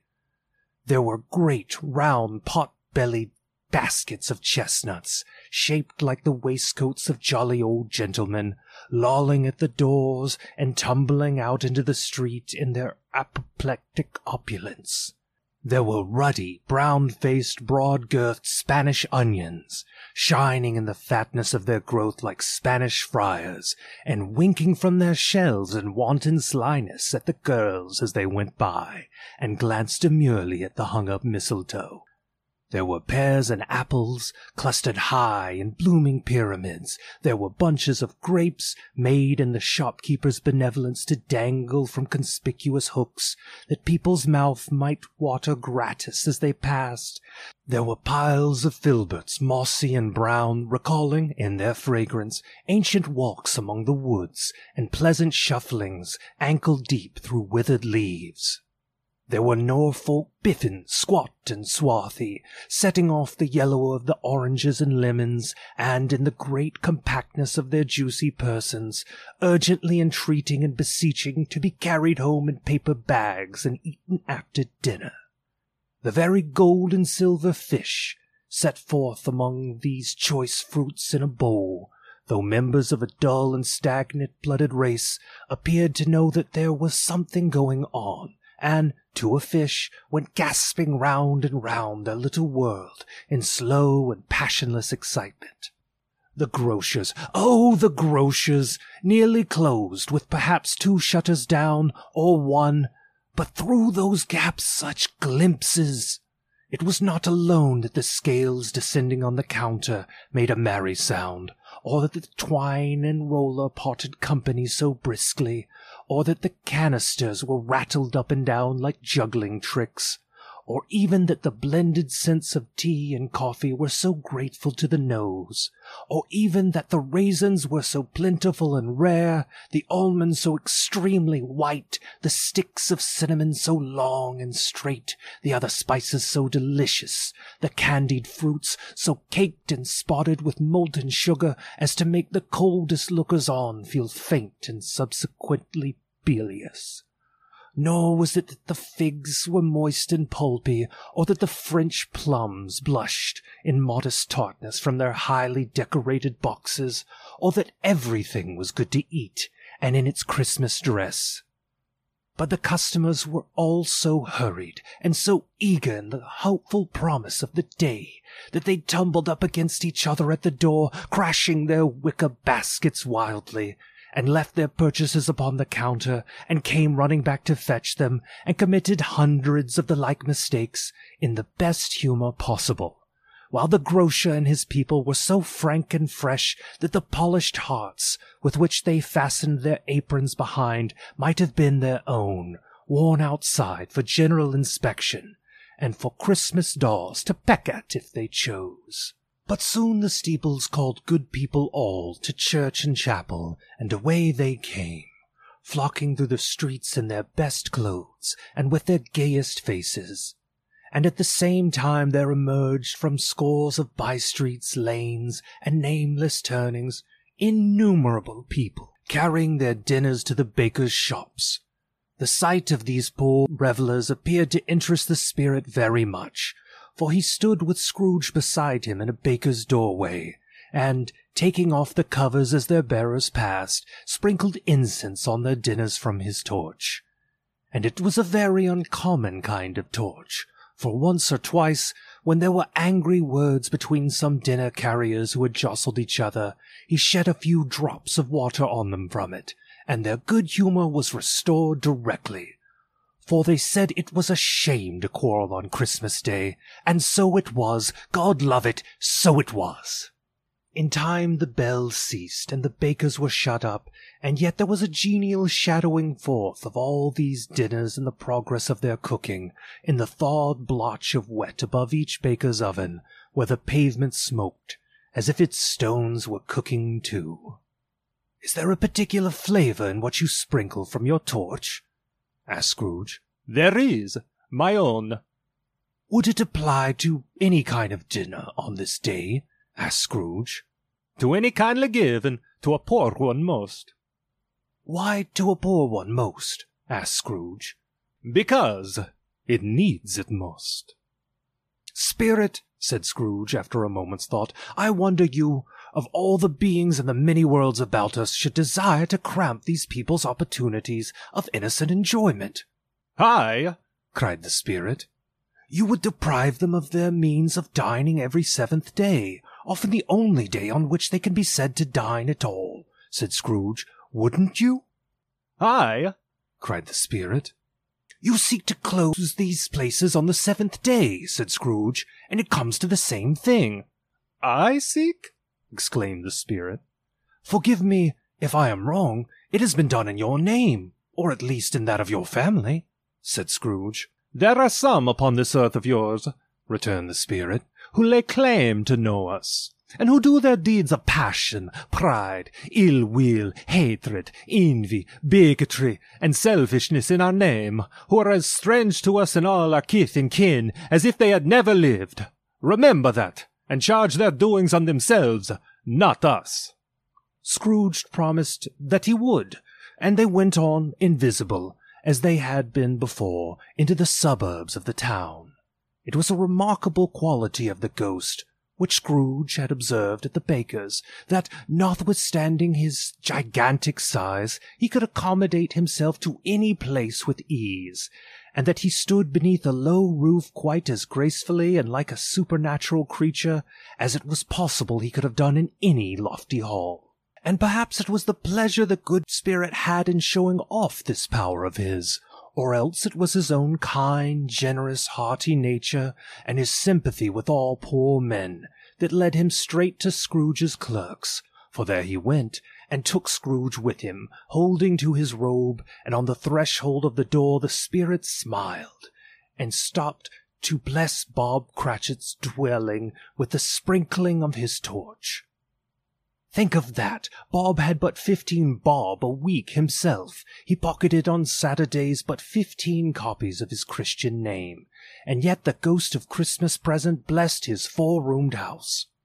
Then up rose Mrs. Cratchit, Cratchit's wife, dressed out but poorly in a twice-turned gown, but brave in ribbons, which are cheap and make a goodly show for 6 pence, and she laid the cloth, assisted by Belinda Cratchit, second of her daughters, also brave in ribbons, while Master Peter Cratchit plunged a fork into the saucepan of potatoes, and getting the corners of his monstrous shirt-collar, Bob's private property, conferred upon his son and heir in honour of the day, into his mouth, rejoiced to find himself so gallantly attired, and yearned to show his linen in the fashionable parks. And now 2 smaller Cratchits, boy and girl, came tearing in, screaming that outside the baker's they had smelt the goose, and known it for their own, and basking in luxurious thoughts of sage and onion, these young Cratchits danced about the table, and exalted Master Peter Cratchit to the skies, while he, not proud, although his collars nearly choked him, blew the fire, until the slow potatoes bubbling up knocked loudly at the saucepan lid to be let out and peeled. "What has ever got your precious father, then?" said Mrs. Cratchit, "and your brother, Tiny Tim, and Martha warn't as late last Christmas Day by half an hour?" "Here's Martha, mother," said a girl, appearing as she spoke. "Here's Martha, mother," cried the 2 young Cratchits. "Hurrah! There's such a goose, Martha." "Why, bless your heart alive, my dear, how late you are," said Mrs. Cratchit. kissing her 12 times and taking off her shawl and bonnet for her with officious zeal. "We'd a deal of work to finish up late last night," replied the girl, "and had to clear away this morning, Mother." "Well, never mind so long as you are come," said Mrs. Cratchit. "Sit ye down before the fire, my dear, and have a warm, Lord bless ye." No, there's father coming, cried the 2 young Cratchits, who were everywhere at once. "Hide, Martha, hide!" So Martha hid herself, and in came little Bob, the father, with at least 3 feet of comforter exclusive of the fringe, hanging down before him, and his threadbare clothes darned up and brushed to look seasonable, and Tiny Tim upon his shoulder. Alas for Tiny Tim! He bore a little crutch, and had his limbs supported by an iron frame. "Why, where's our Martha?" cried Bob Cratchit, looking around. "Not coming," said Mrs. Cratchit. "Not coming," said Bob, with a sudden declension in his high spirits, for he had been Tim's blood horse all the way home from church, and had come home rampant. "Not coming upon Christmas Day." Martha didn't like to see him disappointed, if it were only in joke, so she came out prematurely from behind the closet door, and ran into his arms, while the 2 young Cratchits hustled Tiny Tim, and bore him off into the wash-house, that he might hear the pudding singing in the copper. "And how did little Tim behave?" asked Mrs. Cratchit, when she had rallied Bob on his credulity, and Bob had hugged his daughter to his heart's content. "As good as gold," said Bob. "and better. Somehow he gets thoughtful, sitting by himself so much, and thinks the strangest things you ever heard. He told me, coming home, that he hoped the people saw him in church, because he was a cripple, and it might be pleasant to them to remember upon Christmas Day, who made lame beggars walk and blind men see." Bob's voice was tremulous when he told this, and trembled more when he said that Tiny Tim was growing strong and hearty.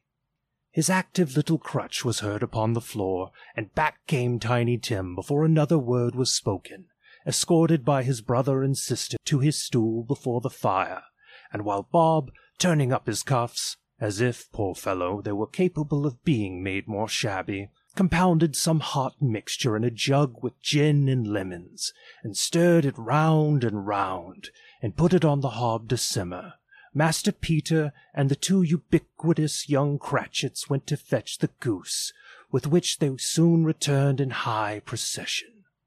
Such a bustle ensued that you might have thought a goose the rarest of all birds, a feathered phenomenon, to which a black swan was a matter of course. And in truth it was something very like that in that house. Mrs. Cratchit made the gravy, ready beforehand in a little saucepan, hissing hot. Master Peter mashed the potatoes with incredible vigor.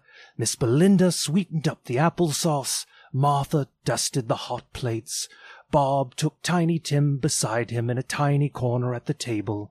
The 2 young Cratchits set chairs for everybody, not forgetting themselves, and mounting guard upon their post, crammed spoons into their mouths, lest they should shriek for goose before their turn came to be helped.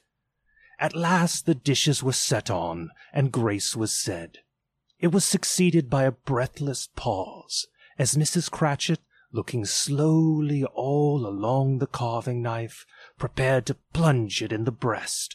But when she did, and when the long-expected gush of stuffing issued forth, one murmur of delight arose all around the board, and even Tiny Tim, excited by the 2 young Cratchits, beat on the table with the handle of his knife, and feebly cried, "Hurrah!" There never was such a goose. Bob said he didn't believe there ever was such a goose cooked. Its tenderness and flavor, size and cheapness were the themes of universal admiration. Eked out by applesauce and mashed potatoes, it was a sufficient dinner for the whole family. Indeed, as Mrs. Cratchit said with great delight, surveying one small atom of a bone upon the dish, they hadn't ate it all at last. Yet every one had enough, and the youngest Cratchits in particular were steeped in sage and onion to the eyebrows. But now, the plates being changed by Miss Belinda, Mrs. Cratchit left the room alone, too nervous to bear witnesses, to take the pudding up and bring it in. "Suppose it should not be done enough?" Suppose it should break in turning out. Suppose somebody should have got over the wall of the backyard and stolen it while they were merry with the goose. A supposition at which the two young Cratchits became livid. All sorts of horrors were supposed. Hallo, a great deal of steam. The pudding was out of the copper. A smell like a washing day, that was the cloth, a smell like an eating-house and a pastry-cook's next door to each other, with the laundress's next door to that. That was the pudding. In half a minute Mrs. Cratchit entered, flushed but smiling proudly, with the pudding, like a speckled cannonball, so hard and firm, blazing in half a quartern of ignited brandy, and bedight with Christmas holly stuck into the top. Oh, a wonderful pudding, Bob Cratchit said, and calmly too, that he regarded it as the greatest success achieved by Mrs. Cratchit since their marriage. Mrs. Cratchit said that now the weight was off her mind, she would confess she had had her doubts about the quantity of flour. Everybody had something to say about it too, but nobody said or thought that it was at all a small pudding for a large family.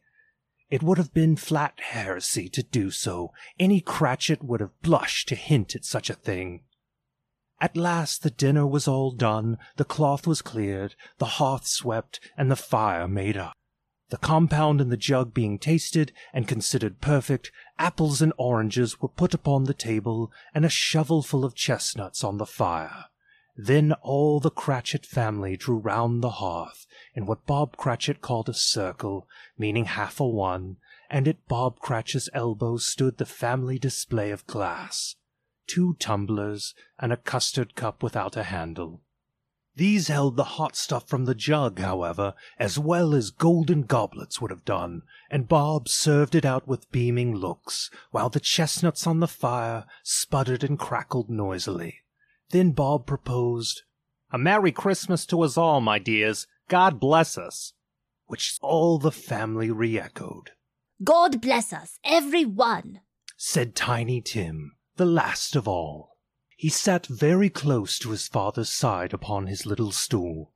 Bob held his withered little hand in his, as if he loved the child and wished to keep him by his side, and dreaded that he might be taken from him.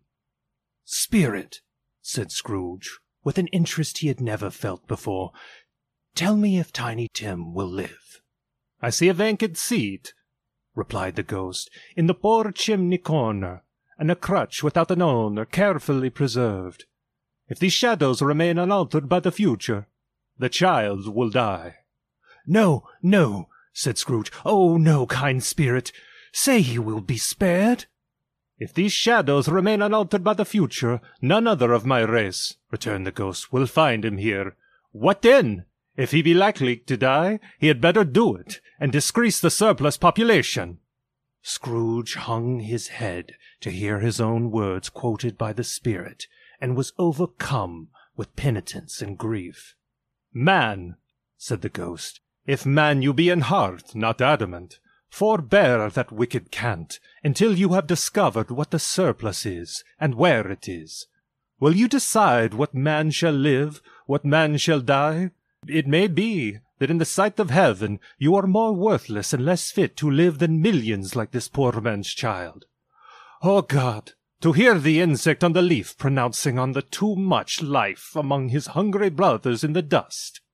Scrooge bent before the ghost's rebuke, and trembling cast his eyes upon the ground. But he raised them speedily on hearing his own name. "Mr. Scrooge," said Bob, "I'll give you Mr. Scrooge, the founder of the feast." "The founder of the feast, indeed," cried Miss Cratchit, reddening. "I wish I had him here. I'd give him a piece of my mind to feast upon, and I hope he'd have a good appetite for it." "My dear," said Bob, "the children, Christmas Day." "It should be on Christmas Day, I am sure," said she, "on which one drinks the health of such an odious, stingy, hard, unfeeling man as Mr. Scrooge. You know he is, Robert. Nobody knows it better than you do, poor fellow." "My dear," was Bob's mild answer, "Christmas Day." "I'll drink his health for your sake and not the day's," said Mrs. Cratchit. Not for his. Long life to him. A Merry Christmas and a Happy New Year. He'll be very merry and very happy, I have no doubt. The children drank the toast after her. It was the first of their proceedings which had no heartiness. Tiny Tim drank it last of all, but he didn't care 2 pence for it. Scrooge was the ogre of the family. The mention of his name cast a dark shadow on the party, which was not dispelled for 5 full minutes. After it had passed away, they were 10 times merrier than before, from the mere relief of Scrooge the Baleful being done with Bob Cratchit, told them how he had a situation in his eye for Master Peter, which would bring in, if obtained, full 5 and 6 pence weekly. The 2 young Cratchits laughed tremendously at the idea of Peter's being a man of business, and Peter himself looked thoughtfully at the fire from between his collars, as if he were deliberating what particular investments he should favor when he came into the receipt of that bewildering income. Martha, who was a poor apprentice at a milliner's, then told them what kind of work she had to do, and how many hours she worked at a stretch, and how she meant to lie abed tomorrow morning for a good long rest, tomorrow being a holiday she passed at home.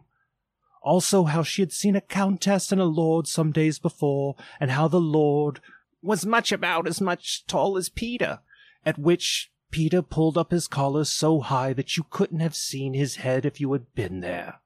All this time the chestnuts and the jug went round, and by they had a song about a lost child travelling in the snow from Tiny Tim, who had a plaintive little voice, and sang it very well indeed. There was nothing of high mark in this. They were not a handsome family, they were not well dressed, their shoes were far from being waterproof, their clothes were scanty, and Peter might have known, and very likely did, the inside of a pawnbroker's. But they were happy, grateful, pleased with one another, and contented with the time, and when they faded, and looked happier yet in the bright sprinklings of the spirit's torch at parting, Scrooge had his eye upon them, and especially on Tiny Tim, until the last. By this time it was getting dark, and snowing pretty heavily, and as Scrooge and the spirit went along the streets, the brightness of the roaring fires in kitchens, parlors, and all sorts of rooms was wonderful. Here the flickering of the blaze showed preparations for a cozy dinner, with hot plates baking through and through before the fire, and deep red curtains, ready to be drawn to shut out cold and darkness. There all the children of the house were running out into the snow to meet their married sisters, brothers, cousins, uncles, aunts, and be the first to greet them. Here again were shadows on the window blind of guests assembling, and there a group of handsome girls, all hooded and fur-booted, and all chattering at once, tripped lightly off to some near neighbour's house, where, woe upon the single man who saw them enter, artful witches, well they knew it, in a glow. But if you had judged from the numbers of the people on their way to friendly gatherings, you might have thought that no one was at home to give them welcome when they got there, instead of every house expecting company, and piling up its fires half-chimney high. Blessings on it, how the ghost exulted, how it bared its breadth of breast, and opened its capacious palm, and floated on, outpouring with a generous hand its bright and harmless mirth on everything within its reach. The very lamplighter who ran on before, dotting the dusky streets with specks of light, and who was dressed to spend the evening somewhere, laughed out loudly as the spirit passed, though little kenned the lamplighter that he had any company but Christmas.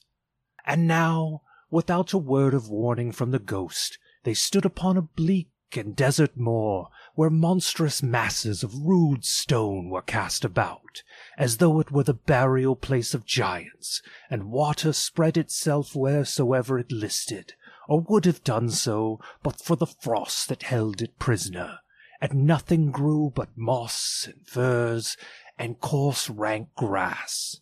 Down in the west the setting sun had left a streak of fiery red, which glared upon the desolation for an instant like a sullen eye, and frowning lower, lower, lower yet, was lost in the thick gloom of darkest night. "What place is this?" asked Scrooge. "A place where miners live, who labor in the bowels of the earth," returned the spirit. "But they know me. See." A light shone from the window of a hut, and swiftly they advanced towards it. Passing through the wall of mud and stone, they found a cheerful company assembled round a glowing fire.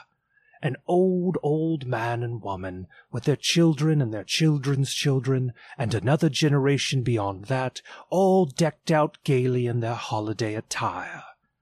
The old man, in a voice that seldom rose above the howling of the wind upon the barren waste, was singing them a Christmas song. It had been a very old song when he was a boy, and from time to time they all joined in the chorus. So surely as they raised their voices, the old man got quite blithe and loud, and so surely as they stopped, his vigor sank again. The spirit did not tarry here, but bade Scrooge hold his robe, and, passing on above the moor, sped whither? Not to sea, to sea. To Scrooge's horror, looking back, he saw the last of the land, a frightful range of rocks behind them, and his ears were deafened by the thundering of water, as it rolled and roared and raged among the dreadful caverns it had warned, and fiercely tried to undermine the earth. Built upon a dismal reef of sunken rocks, some league or so from shore, on which the waters chafed and dashed, the wild year through, there stood a solitary lighthouse. Great heaps of seaweed clung to its base, and storm birds, born of the wind one might suppose, as seaweed of the water, rose and fell about it like the waves they skimmed. But even here, 2 men who watched the light had made a fire, and through the loophole in the thick stone wall shed out a ray of brightness on the awful sea. Joining their horny hands over the rough table at which they sat, they wished each other Merry Christmas in their can of grog, and one of them, the elder two, with his face all damaged and scarred with hard weather, as the figurehead of an old ship might be, struck up a sturdy song that was like a gale in itself. Again the ghost sped on, above the black and heaving sea, on, until, being far away, as he told Scrooge, from any shore, they lighted on a ship. They stood beside the helmsman at the wheel, the lookout in the bow, the officers who had the watch, dark, ghostly figures in their several stations, but every man among them hummed a Christmas tune, or had a Christmas thought, or spoke below his breath to his companion of some bygone Christmas day, with homeward hopes belonging to it. And every man on board, waking or sleeping, good or bad, had had a kinder word for another on that day than on any day in the year, and had shared to some extent in its festivities, and had remembered those he cared for at a distance, and had known that they delighted to remember him. It was a great surprise to Scrooge, while listening to the moaning of the wind, and thinking what a solemn thing it was to move on through the lonely darkness over an unknown abyss, whose depths were secrets as profound as death. It was a great surprise to Scrooge, while thus engaged, to hear a hearty laugh. It was a much greater surprise to Scrooge to recognize it as his own nephew's, and to find himself in a bright, dry, gleaming room, with the spirit standing smiling by his side, and looking at that same nephew with approving affability. "Ha, ha!" laughed Scrooge's nephew. "Ha, ha! If you should happen, by any unlikely chance, to know a man more blessed in a laugh than Scrooge's nephew, all I can say is, I should like to know him too. Introduce him to me, and I'll cultivate his acquaintance. It is a fair, even-handed, noble adjustment of things, that while there is infection and disease and sorrow, there is nothing in the world so irresistibly contagious as laughter and good humor. When Scrooge's nephew laughed in this way, holding his sides, rolling his head, and twisting his face into the most extravagant contortions, Scrooge's niece by marriage laughed as heartily as he, and their assembled friends, being not a bit behindhand, roared out lustily, "He said that Christmas was a humbug, as I live!" cried Scrooge's nephew. "He believed it, too!" "More shame for him, Fred," said Scrooge's niece indignantly. "Bless these women, they never do anything by halves. They are always in earnest." She was very pretty, exceedingly pretty, with a dimpled, surprised-looking capital face, a ripe little mouth that seemed made to be kissed, as no doubt it was, all kinds of good little dots about her chin that melted into one another when she laughed, and the sunniest pair of eyes you ever saw in any little creature's head. Altogether, she was what you would have called provoking, you know, but satisfactory, too. Oh, perfectly satisfactory. "He's a comical old fella," said Scrooge's nephew. "That's the truth, and not so pleasant as he might be. However, his offenses carry their own punishment, and I have nothing to say against him." "I'm sure he is very rich, Fred," hinted Scrooge's niece. "At least you always tell me so." "What of that, my dear?" said Scrooge's nephew. "His wealth is of no use to him. He don't do any good with it. He don't make himself comfortable with it. He hasn't the satisfaction of thinking that he's ever going to benefit us with it." "I have no patience with him," observed Scrooge's niece. Scrooge's niece's sisters and all the other ladies expressed the same opinion. "Oh, I have," said Scrooge's nephew. "I am sorry for him. I couldn't be angry with him if I tried. Who suffers by his ill whims? Himself, always. Here he takes it into his head to dislike us, and he won't come and dine with us. What's the consequence? He don't lose much of a dinner." "Indeed, I think he loses a very good dinner," interrupted Scrooge's niece. Everybody else said the same, and they must be allowed to have been competent judges, because they had just had dinner, and with the dessert upon the table, were clustered around the fire by lamplight. "Well, I'm very glad to hear it," said Scrooge's nephew, "because I haven't great faith in these young housekeepers. What do you say, Topper?" Topper had clearly got his eye upon one of Scrooge's niece's sisters, for he answered that a bachelor was a wretched outcast, who had no right to express an opinion on the subject. Whereat Scrooge's niece's sister, the plump one with the lace tucker, not the one with the roses, blushed. "Do go on, Fred," said Scrooge's niece, clapping her hands. "He never finishes what he begins to say. He is such a ridiculous fella." Scrooge's nephew revelled in another laugh, and as it was impossible to keep the infection off, though the plump sister tried hard to do it with aromatic vinegar, his example was unanimously followed. "I was only going to say," said Scrooge's nephew, "that the consequence of his taking a dislike to us and not making merry with us is, as I think, that he loses some pleasant moments, which could do him no harm. I'm sure he loses pleasanter companions than he can find in his own thoughts, either in his moldy old office or his dusty chambers. I mean to give him the same chance every year, whether he likes it or not, for I pity him. He may rail at Christmas till he dies, but he can't help thinking better of it. I defy him. If he finds me going there in good temper year after year and saying, 'Uncle Scrooge, how are you?' if it only puts him in the vein to leave his poor clerk £50, that's something. And I think I shook him yesterday." It was their turn to laugh now at the notion of his shaking Scrooge. But being thoroughly good-natured, and not much caring what they laughed at, so that they laughed at any rate, he encouraged them in their merriment, and passed the bottle joyously.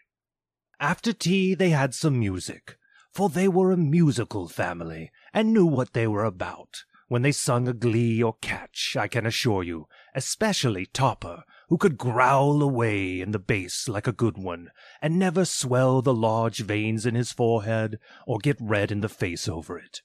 Scrooge's niece played well upon the harp, and played among other tunes a simple little air, a mere nothing, you might learn to whistle it in 2 minutes, which had been familiar to the child who fetched Scrooge from the boarding-school, as he had been reminded by the ghost of Christmas past.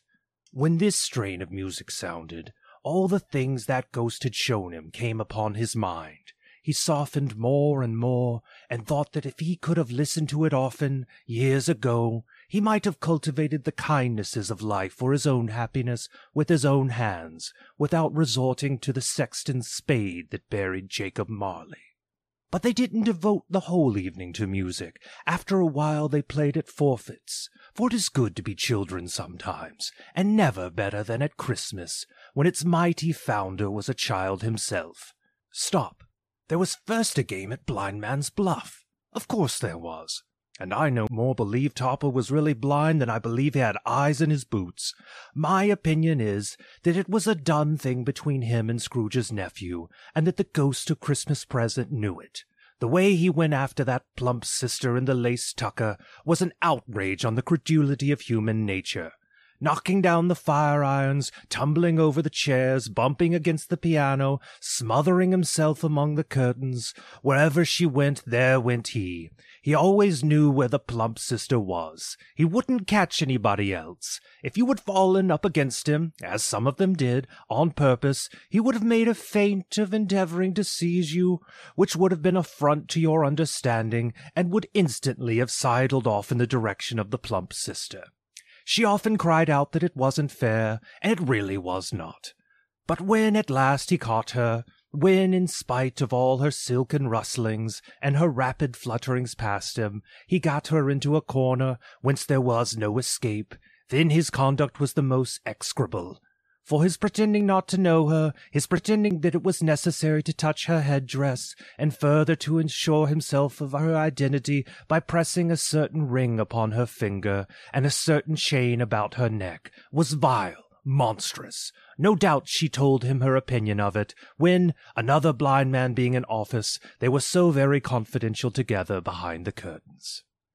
Scrooge's niece was not one of the Blind Man's Bluff party, but was made comfortable with a large chair and a footstool, in a snug corner, where the ghost and Scrooge were close behind her. But she joined in the forfeits, and loved her love to admiration with all the letters of the alphabet. Likewise at the game of how, when, and where, she was very great, and to the secret joy of Scrooge's nephew, beat her sisters hollow, though they were sharp girls too, as Topper could have told you. There might have been 20 people there, young and old, but they all played, and so did Scrooge, for wholly forgetting in the interest he had in what was going on, that his voice made no sound in their ears, he sometimes came out with his guess quite loud, and very often guessed quite right, too, for the sharpest needle, best Whitechapel, warranted not to cut in the eye, was not sharper than Scrooge, blunt as he took it in his head to be. The ghost was greatly pleased to find him in this mood, and looked upon him with such favour that he begged like a boy to be allowed to stay until the guests departed. But this, the spirit said, could not be done. "Here is a new game," said Scrooge. "1 half-hour, spirit, only one." It was a game called Yes and No, where Scrooge's nephew had to think of something, and the rest must find out what, he only answering to their questions yes or no, as the case was.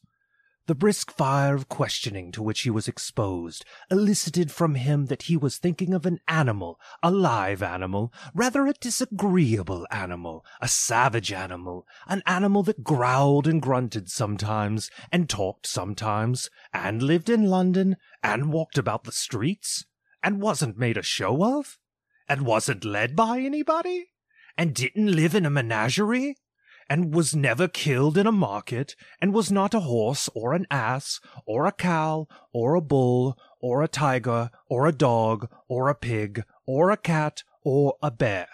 At every fresh question that was put to him, this nephew burst into a fresh roar of laughter, and was so inexpressibly tickled that he was obliged to get off the sofa and stamp. At last the plump sister, falling into a similar state, cried out, "I have found it out. I know what it is. Fred, I know what it is." "What is it?" cried Fred. "It's your Uncle Scrooge!" Which it certainly was. Admiration was the universal sentiment, though some objected that the reply to "Is it a bear?" ought to have been yes, inasmuch as an answer in the negative was sufficient to have diverted their thoughts from Mr. Scrooge, supposing they had ever had any tendency that way. He has given us plenty of amusement, I'm sure, said Fred, and it would be ungrateful not to drink his health. Here's a glass of mulled wine ready to our hand at the moment, and I say, Uncle Scrooge! Well, Uncle Scrooge, they cried. A Merry Christmas and a Happy New Year to the old man, whatever he is, said Scrooge's nephew. He wouldn't take it from me, but may he have it, nevertheless. Uncle Scrooge!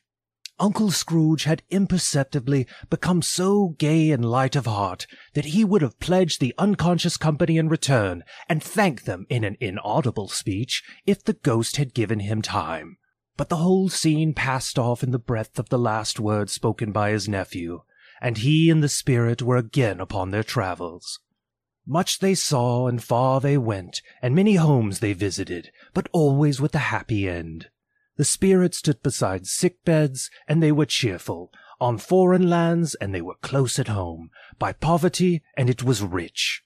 In almshouse, hospital, and jail, in misery's every refuge, where vain man in his little brief authority had not made fast the door, and barred the spirit out, he left his blessing, and taught Scrooge his precepts.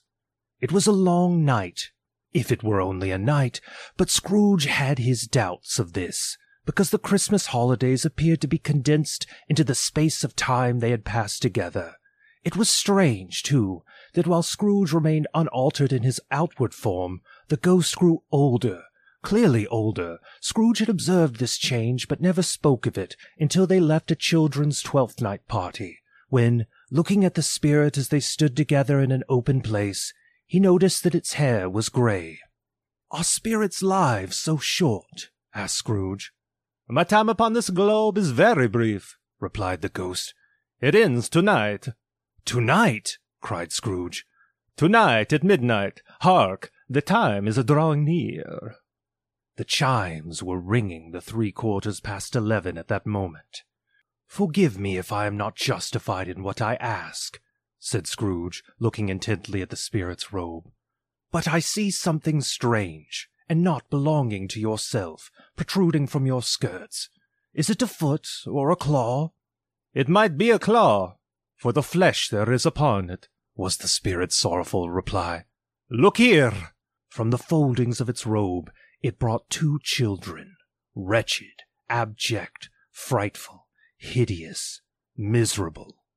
They knelt down at its feet and clung upon the outside of its garment. "Oh, man, look here! Look, down here!" exclaimed the ghost. They were a boy and girl, yellow, meager, ragged, scowling, wolfish, but prostrate too in their humility. Where graceful youth should have filled their features out and touched them with its freshest tints, a stale and shriveled hand, like that of age, had pinched and twisted them and pulled them into shreds. Where angels might have sat enthroned, devils lurked and glared out menacing. No change, no degradation, no perversion of humanity in any grade, through all the mysteries of wonderful creation, has monsters half so horrible and dread. Scrooge stared back, appalled. Having them shown to him in this way, he tried to say they were fine children, but the words choked themselves, rather than be parties to a lie of such enormous magnitude. "Spirit, are they yours?" Scrooge could say no more. "They are man's," said the spirit, looking down upon them, "and they cling to me, appealing from their fathers. This boy is ignorance. This girl is want. Beware them both, and all of their degree. But most of all beware this boy, for on his brow I see that written which is doom, unless the writing be erased. Deny it!" cried the spirit, stretching out its hand towards the city. "Slander those who tell it ye. Admit it for your facetious purposes, and make it worse, and abide the end." "Have they no refuge or resource?" cried Scrooge. "Are there no prisons?" said the spirit, turning on him for the last time with his own words. "Are there no workhouses?" The bell struck 12. Scrooge looked about him for the ghost and saw it not. As the last stroke ceased to vibrate, he remembered the prediction of old Jacob Marley, and, lifting up his eyes, beheld a solemn phantom, draped and hooded, coming like a mist along the ground towards him. Stave 4. The Last of the Spirits.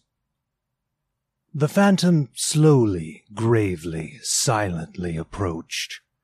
When it came near him, Scrooge bent down upon his knee, for in the very air through which this spirit moved, it seemed to scatter gloom and mystery. It was shrouded in a deep black garment, which concealed its head, its face, its form, and left nothing of it visible save one outstretched hand. But for this, it would have been difficult to detach its figure from the night, and separate it from the darkness by which it was surrounded. He felt that it was tall and stately when it came beside him, and that its mysterious presence filled him with a solemn dread. He knew no more, for the spirit neither spoke nor moved. "I am in the presence of the ghost of Christmas yet to come?" said Scrooge. The spirit answered not, but pointed onward with its hand. "You are about to show me shadows of the things that have not happened, but will happen in the time before us," Scrooge pursued. "Is that so, spirit?" The upper portion of the garment was contracted for an instant in its folds, as if the spirit had inclined its head. That was the only answer he received. Although well used to ghostly company by this time, Scrooge feared the silent shape so much that his legs trembled beneath him, and he found that he could hardly stand when he prepared to follow it. The spirit paused a moment, as observing his condition, and giving him time to recover. But Scrooge was all the worse for this. It thrilled him with a vague, uncertain horror to know that behind the dusky shroud there were ghostly eyes intently fixed upon him, while he, though he stretched his own to the utmost, could see nothing but a spectral hand and one great heap of black. "Ghost of the future!" he exclaimed, I fear you more than any spectre I have seen. But as I know your purpose is to do me good, and as I hope to live to be another man from what I was, I am prepared to bear you company, and do it with a thankful heart.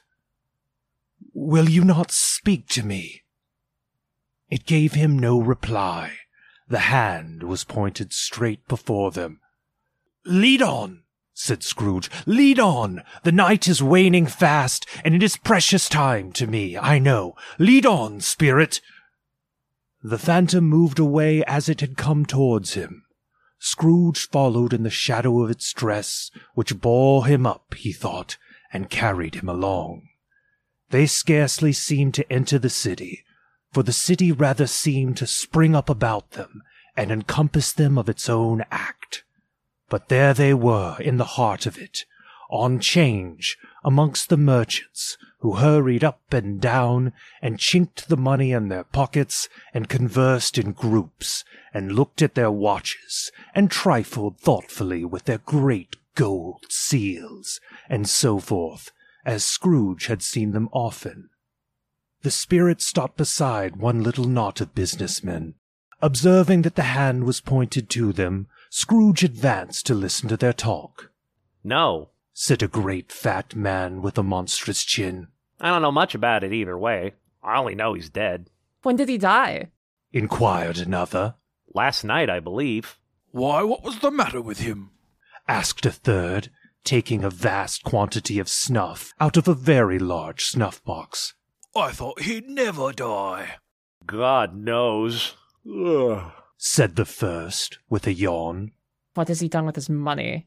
asked a red-faced gentleman, with a pendulous excrescence on the end of his nose that shook like the gills of a turkey cock.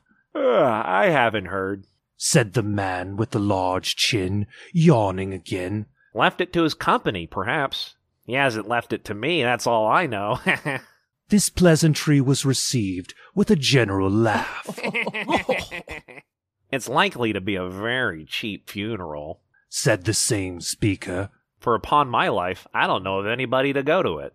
Suppose we make up a party and volunteer. I don't mind going if lunch is provided. Observed the gentleman with the excrescence on his nose. But I must be fed if I make one. Another laugh.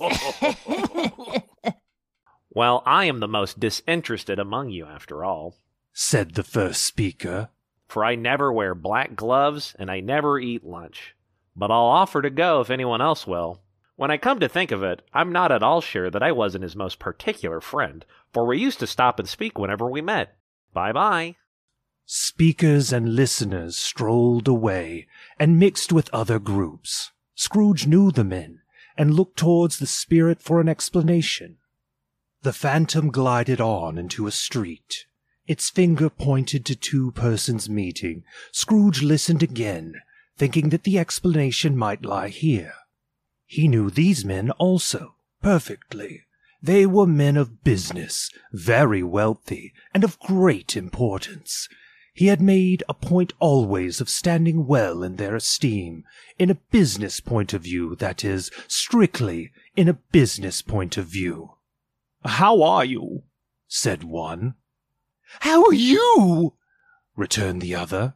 "Well," said the first, "Old Scratch has got his own at last, eh?"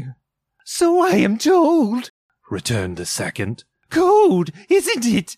"Seasonable for Christmas time. You're not a skater, I suppose?" No. Something else to think of. Good morning." Not another word. That was their meeting, their conversation, and their parting. Scrooge was at first inclined to be surprised that the spirit should attach importance to conversations apparently so trivial. But feeling assured that they must have some hidden purpose, he set himself to consider what it was likely to be. They could scarcely be supposed to have any bearing on the death of Jacob, his old partner, for that was past, and this ghost's province was the future. Nor could he think of anyone immediately connected with himself, to whom he could apply them. But nothing doubting that, to whomsoever they applied, they had some latent moral for his own improvement, he resolved to treasure up every word he heard, and everything he saw, and especially to observe the shadow of himself when it appeared, for he had an expectation that the conduct of his future self would give him the clue he missed, and would render the solution of these riddles easy. He looked about in that very place for his own image, but another man stood in his accustomed corner, and though the clock pointed to his usual time of day for being there, he saw no likeness of himself among the multitudes that poured in through the porch. It gave him little surprise, however, for he had been revolving in his mind a change of life, and thought and hoped he saw his new-born resolutions carried out in this. Quiet and dark beside him stood the phantom, with his outstretched hand. When he roused himself from his thoughtful quest, he fancied from the turn of the hand and its situation in reference to himself that the unseen eyes were looking at him keenly. It made him shudder and feel very cold. They left the busy scene and went into an obscure part of the town, where Scrooge had never penetrated before, although he recognized its situation and its bad repute. The ways were foul and narrow, the shops and houses wretched, the people half-naked, drunken, slipshod, ugly. Alleys and archways, like so many cesspools, disgorged their offences of smell and dirt and life upon the straggling streets, and the whole quarter reeked with crime, with filth and misery. Far in this din of infamous resort, there was a low-browed beetling shop, below a penthouse roof, where iron, old rags, bottles, bones, and greasy offal were bought. Upon the floor within were piled up heaps of rusty keys, nails, chains, hinges, files, scales, weights, and refuse iron of all kinds. Secrets that few would like to scrutinize were bred and hidden in mountains of unseemly rags, masses of corrupted fat, and sepulchres of bones. Sitting in among the wares he dealt in, by a charcoal stove made of old bricks, was a grey-haired rascal, nearly 70 years of age, who had screened himself from the cold air without by a frosty curtaining of miscellaneous tatters hung upon a line, and smoked his pipe in all the luxury of calm retirement. Scrooge and the Phantom came into the presence of this man just as a woman with a heavy bundle slunk into the shop. But she had scarcely entered when another woman, similarly laden, came in too, and she was closely followed by a man in faded black, who was no less startled by the sight of them than they had been upon the recognition of each other. After a short period of blank astonishment, into which the old man with the pipe had joined them, they all three burst into a laugh. "Let the charwoman alone to be the first," cried she who had entered first. "Let the laundress alone to be the second, and let the undertaker's man alone to be the third. Look here, old Joe, here's a chance. If we haven't all three met here without meaning it." "You couldn't have met in a better place," said old Joe, removing his pipe from his mouth. "Come into the parlor. You were made free of it long ago, you know, and the other two ain't strangers. Stop till I shut the door of the shop. Ah, how it squeaks. There ain't such a rusty bit of metal in the place as its own hinges, I believe, and I'm sure there's no such old bones here as mine. We're all suitable to our calling. We're well matched. Come into the parlor. Come into the parlor." The parlor was the space behind the screen of rags.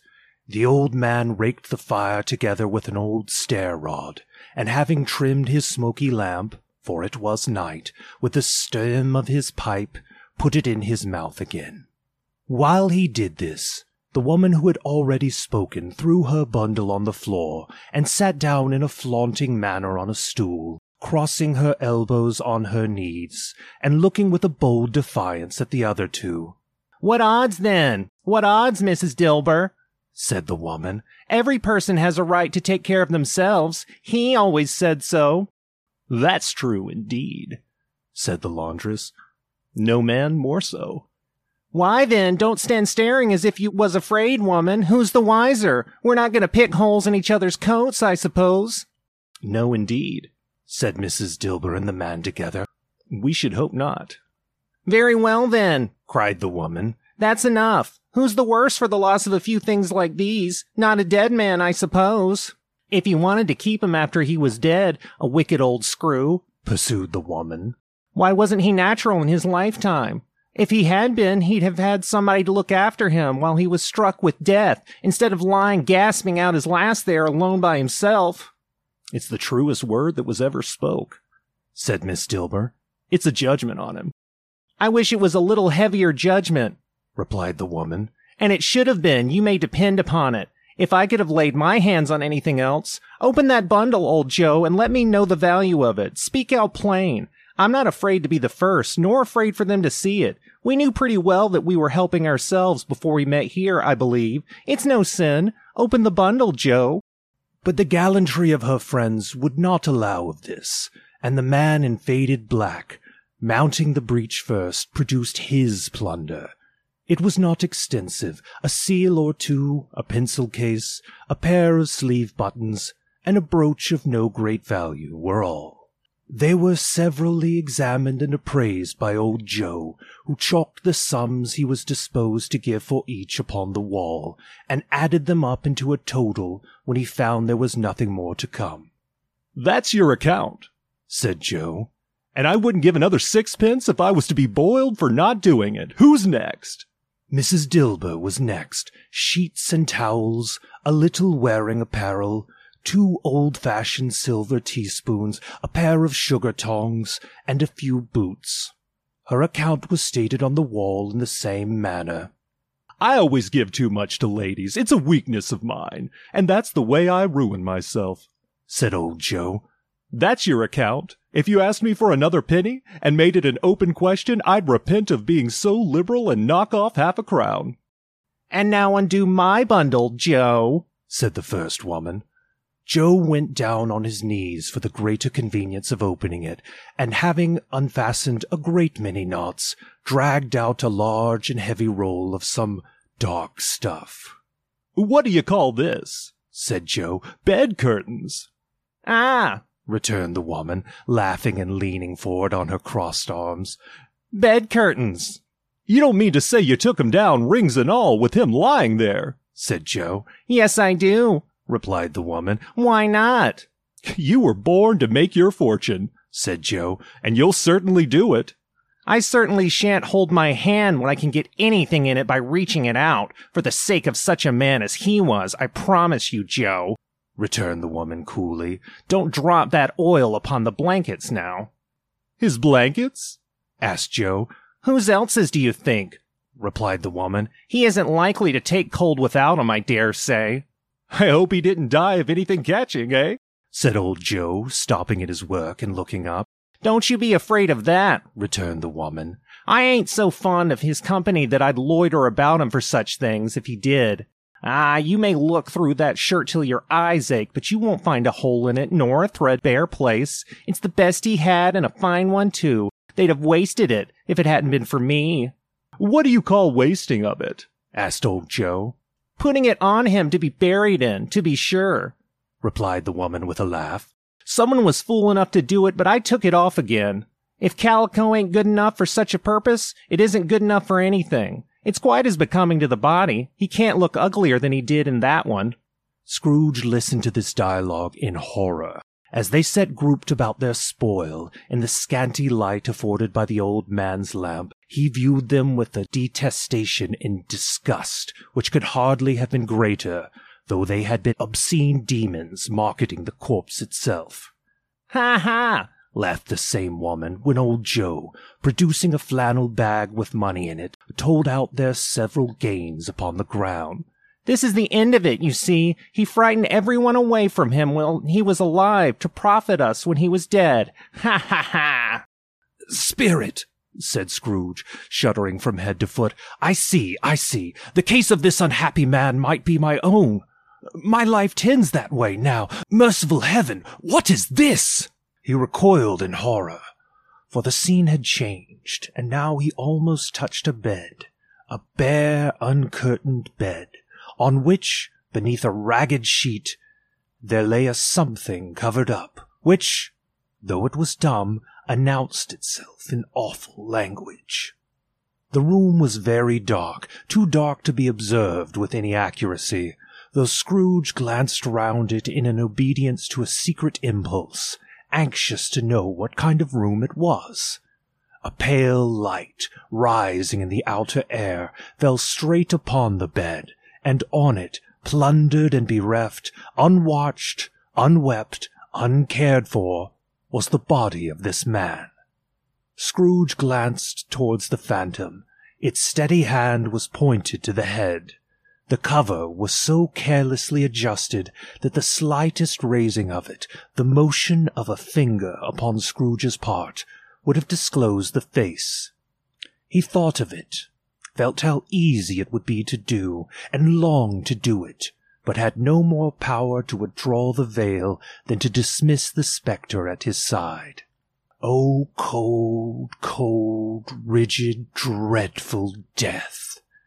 Set up thine altar here, and dress it with such terrors as thou hast at thy command, for this is thy dominion. But of the loved, revered, and honored head thou canst not turn one hair to thy dread purposes, or make one feature odious. It is not that the hand is heavy, and will fall down when released. It is not that the heart and pulse are still, but that the hand was open, generous, and true, the heart brave, warm, and tender, and the pulse a man's. Strike, shadow, strike, and see his good deeds springing from the wound, to sow the world with life immortal. No voice pronounced these words in Scrooge's ears, and yet he heard them when he looked upon the bed. He thought, If this man could be raised up now, what would be his foremost thoughts? Avarice? Hard dealing? Gripping cares? They have brought him to a rich end, truly. He lay in the dark, empty house, with not a man, a woman, or a child, to say that he was kind to me in this or that, and for the memory of one kind word I will be kind to him. A cat was tearing at the door, and there was a sound of gnawing rats beneath the hearthstone. What they wanted in the room of death, and why they were so restless and disturbed, Scrooge did not dare to think. "Spirit," he said, "this is a fearful place. In leaving it, I shall not leave its lesson. Trust me, let us go." Still the ghost pointed with an unmoved finger to the head. "I understand you," Scrooge returned, "and I would do it if I could. But I have not the power, Spirit. I have not the power." Again it seemed to look upon him. "If there is any person in the town who feels emotion caused by this man's death," said Scrooge, quite agonized, "show that person to me, Spirit, I beseech you." The phantom spread its dark robe before him for a moment, like a wing, and withdrawing it, revealed a room by daylight, where a mother and her children were. She was expecting someone, and with anxious eagerness, for she walked up and down the room, started at every sound, looked out from the window, glanced at the clock, tried, but in vain, to work with her needle, and could hardly bear the voices of the children in their play.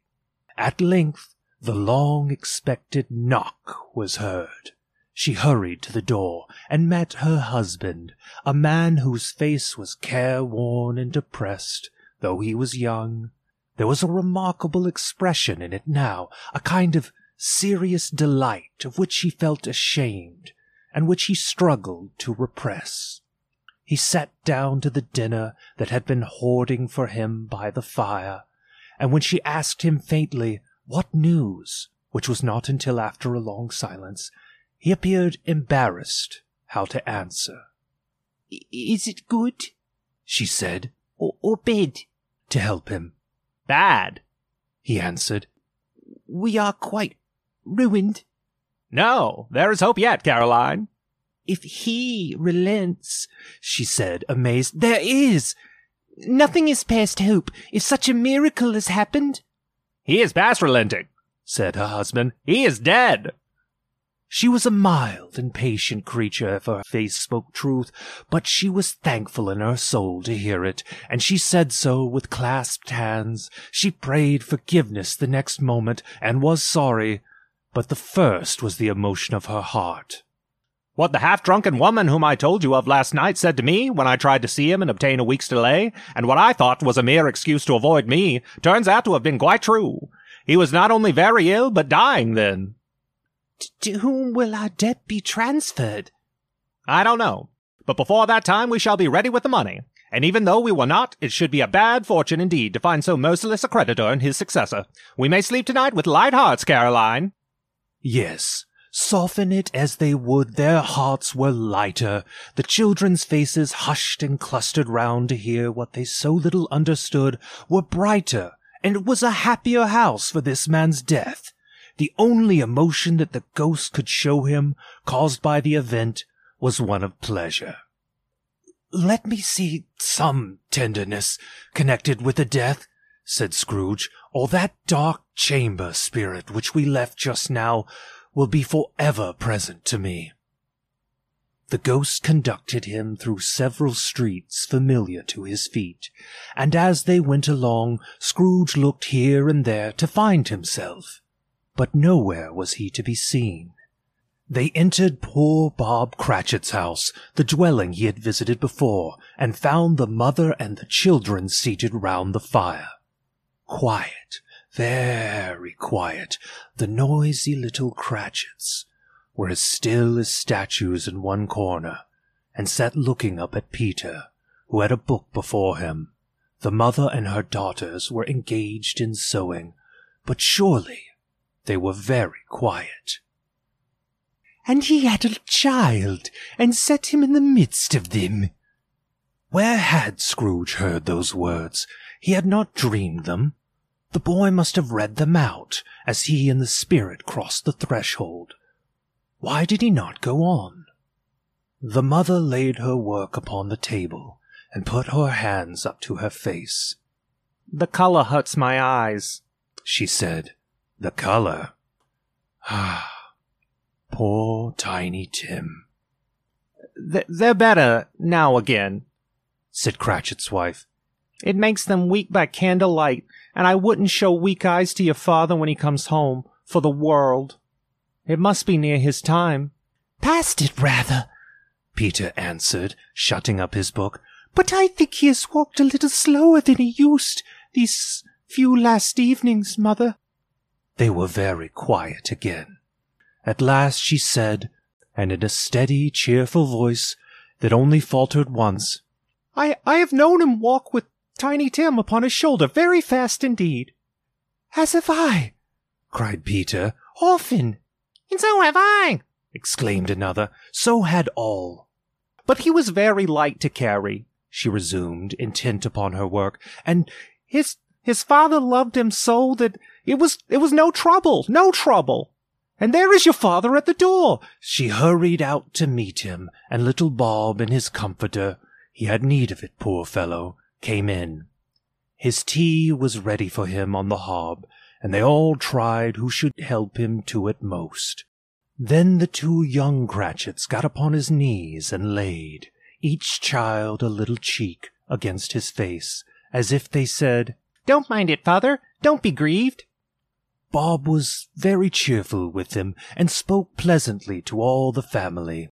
He looked at the work upon the table, and praised the industry and speed of Mrs. Cratchit and the girls. They would be done long before Sunday, he said. "Sunday? You went today, then, Robert?" said his wife. "Yes, my dear," returned Bob. "I wish you could have gone. It would have done you good to see how green a place it is. But you'll see it often. I promised him that I would walk there on a Sunday. My little child," cried Bob. "My little child." He broke down all at once. He couldn't help it. If he could have helped it, he and his child would have been farther apart perhaps than they were. He left the room and went upstairs into the room above, which was lighted cheerfully and hung with Christmas. There was a chair set close beside the child, and there were signs of someone having been there lately. Poor Bob sat down in it, and when he had thought a little and composed himself, he kissed the little face. He was reconciled to what had happened, and went down again quite happy. They drew about the fire and talked, the girls and mother working still. Bob told them of the extraordinary kindness of Mr. Scrooge's nephew, whom he had scarcely seen but once, and who, meeting him in the street that day, and seeing that he looked "just a little down, you know," said Bob, inquired what had happened to distress him. "On which," said Bob, "for he is the pleasantest spoken gentleman you ever heard, I told him, 'I'm heartily sorry for it, Mr. Cratchit,' he said, 'and heartily sorry for your good wife.' By the by, how we ever knew that, I don't know." "Knew what, my dear?" "Why, that you were a good wife," replied Bob. "Everybody knows that," said Peter. "Very well observed, my boy," cried Bob. "I hope they do. Heartily sorry," he said, "for your good wife. If I can be of service to you in any way," he said, giving me his card, "that's where I live. Pray come to me." Now it wasn't, cried Bob, for the sake of anything he might be able to do for us, so much as for his kind way, that this was quite delightful. It really seemed as if he had known our Tiny Tim, and felt with us. "I'm sure he's a good soul," said Mrs. Cratchit. "You would be surer of it, my dear," returned Bob. "If you saw and spoke to him, I shouldn't be at all surprised. Mark what I say. if he got Peter a better situation. Only hear that, Peter, said Mrs. Cratchit. And then, cried one of the girls, Peter will be keeping company with someone and setting up for himself. Get along with you, retorted Peter, grinning. It's just as likely as not, said Bob. One of these days, though there's plenty of time for that, my dear. But however and whenever we part from one another, I am sure that we shall none of us forget poor Tiny Tim, shall we, or this first parting that there was among us. Never, father, cried they all. And I know, said Bob, I know, my dears, that when we recollect how patient and how mild he was, although he was a little child, we shall not quarrel easily among ourselves, and forget poor Tiny Tim in doing it. No, never, father, they all cried again. I am very happy, said Bob. I am very happy. Mrs. Cratchit kissed him, his daughters kissed him, the two young Cratchits kissed him, and Peter and himself shook hands. Spirit of Tiny Tim, thy childish essence was from God. Spectre, said Scrooge, something informs me that our parting moment is at hand. I know it, but I know not how. Tell me, what man that was whom we saw lying dead?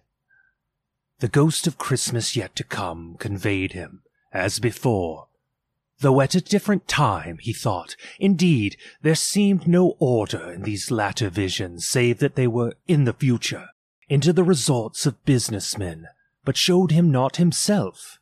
Indeed, the spirit did not stay for anything, but went straight on, as to the end just now desired, until besought by Scrooge to tarry for a moment.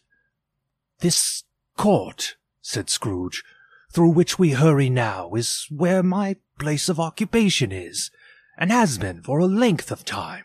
I see the house. Let me behold what I shall be in days to come. The spirit stopped. The hand was pointed elsewhere. The house is yonder, Scrooge exclaimed. Why do you point away? The inexorable finger underwent no change. Scrooge hastened to the window of his office and looked in. It was an office still, but not his. The furniture was not the same, and the figure in the chair was not himself. The phantom pointed as before. He joined it once again, and wondering why and whither he had gone, accompanied it until they reached an iron gate. He paused to look round before entering. A churchyard. Here, then, the wretched man whose name he had now to learn lay underneath the ground. It was a worthy place, walled in by houses, overrun by grass and weeds, the growth of vegetation's death, not life, choked up with too much burying, fat with repleted appetite, a worthy place. The spirit stood among the graves and pointed down to one. He advanced towards it trembling. The phantom was exactly as it had been, but he dreaded that he saw new meaning in its solemn shape. Before I draw nearer to that stone to which you point, said Scrooge, answer me one question. Are these the shadows of the things that will be, or are they the shadows of things that may be only? Still the ghost pointed downward to the grave by which it stood.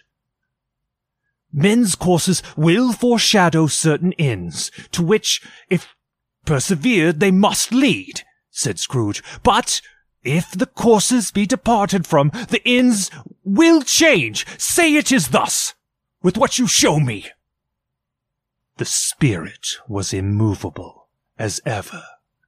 Scrooge crept towards it, trembling as he went, and following the finger, read upon the stone of the neglected grave his own name, Ebenezer Scrooge. Am I That man who lay upon the bed, he cried upon his knees. The finger pointed from the grave to him and back again. No, spirit! Oh, no! No! The finger was still there. Spirit! He cried, tight clutching at its rope. Hear me! I am not the man I was. I will not be the man I must have been but for this intercourse. Why show me this, if I am past all hope? For the first time, the hand appeared to shake. Good spirit, he pursued, as down upon the ground he fell before it. Your nature intercedes for me and pities me. Assure me that I yet may change these shadows you have shown me by an altered life. The kind hand trembled. I will honor Christmas in my heart and try to keep it all the year. I will live in the past, the present, and the future. The spirits of all three shall strive within me. I will not shut out the lessons that they teach. Oh, tell me that I may sponge away the writing on this stone. In his agony, he caught the spectral hand. It sought to free itself, but he was strong in his entreaty and detained it. The spirit, stronger yet, repulsed him. Holding up his hands in a last prayer to have his fate reversed, he saw an alteration in the phantom's hood and dress. It shrunk, collapsed, and dwindled down into a bedpost. Stave 5. The end of it. Yes! And the bedpost was his own. The bed was his own. The room was his own. Best and happiest of all, the time before him was his own, to make amends in.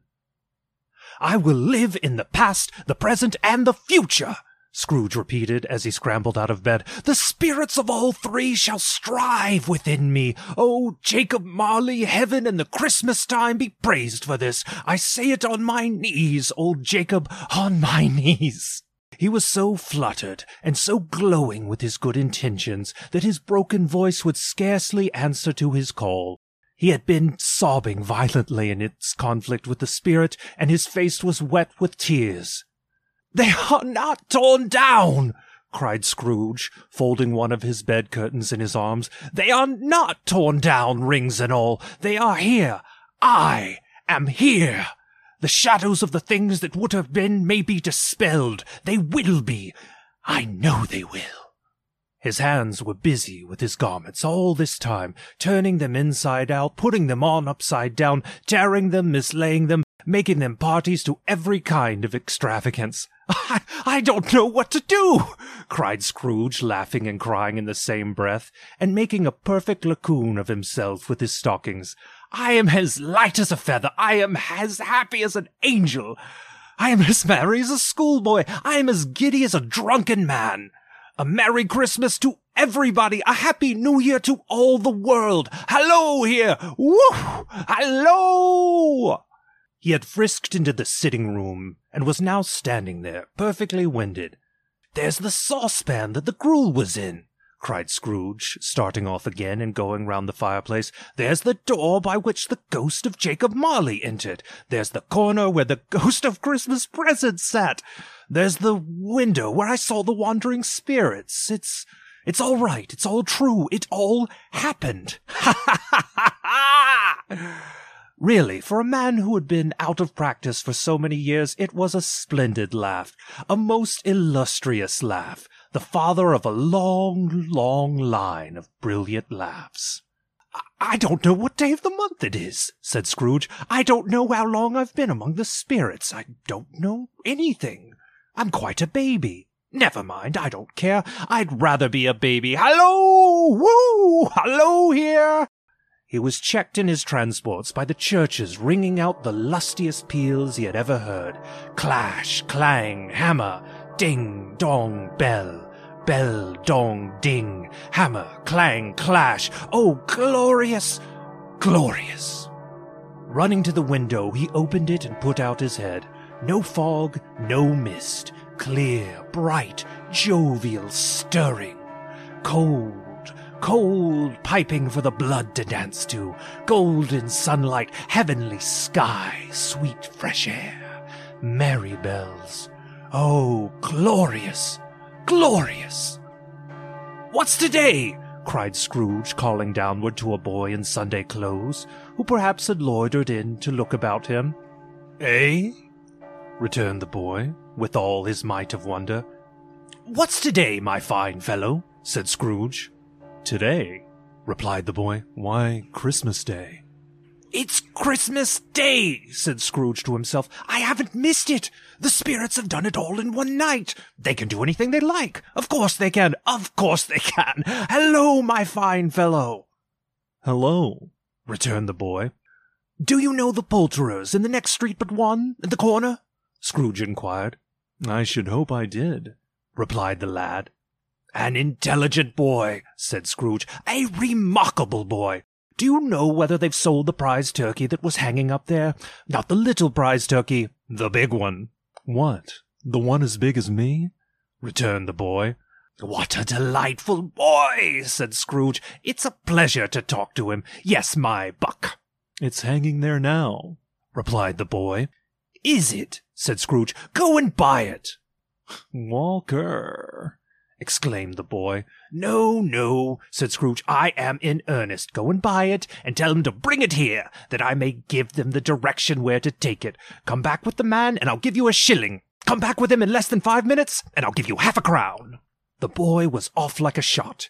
He must have had a steady hand at the trigger who could have got a shot off half so fast. "I'll send it to Bob Cratchit's," whispered Scrooge, rubbing his hands and splitting with a laugh. "He shan't know who sends it. It's twice the size of Tiny Tim. Joe Miller never made such a joke as sending it to Bob's will be." The hand in which he wrote the address was not a steady one, but write it he did somehow, and went downstairs to open the street door, ready for the coming of the poulterer's man. As he stood there waiting his arrival, the knocker caught his eye. "I shall love it as long as I live," cried Scrooge, patting it with his hand. "I scarcely ever looked at it before. What an honest expression it has in its face. It's a wonderful knocker. Here's the turkey. Hallo! Whoop! How are you? Merry Christmas!" It was a turkey. He never could have stood upon his legs, that bird. He would have snapped him off short in a minute, like sticks of sealing wax. "Why, it's impossible to carry that to Camden Town," said Scrooge. "You must have a cab." The chuckle with which he said this, and the chuckle with which he paid for the turkey, and the chuckle with which he paid for the cab, and the chuckle with which he recompensed the boy, were only to be exceeded by the chuckle with which he sat down breathless in his chair again, and chuckled till he cried. Shaving was not an easy task, for his hand continued to shake very much, and shaving requires attention, even when you don't dance while you are at it. But if he had cut the end of his nose off, he would have put a piece of sticking plaster over it, and been quite satisfied. He dressed himself all in his best, and at last got out into the streets.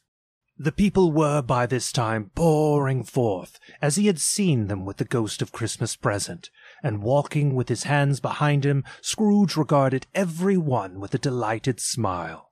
He looked so irresistibly pleasant, in a word, that 3 or 4 good-humoured fellows said, "Good morning, sir, and a Merry Christmas to you."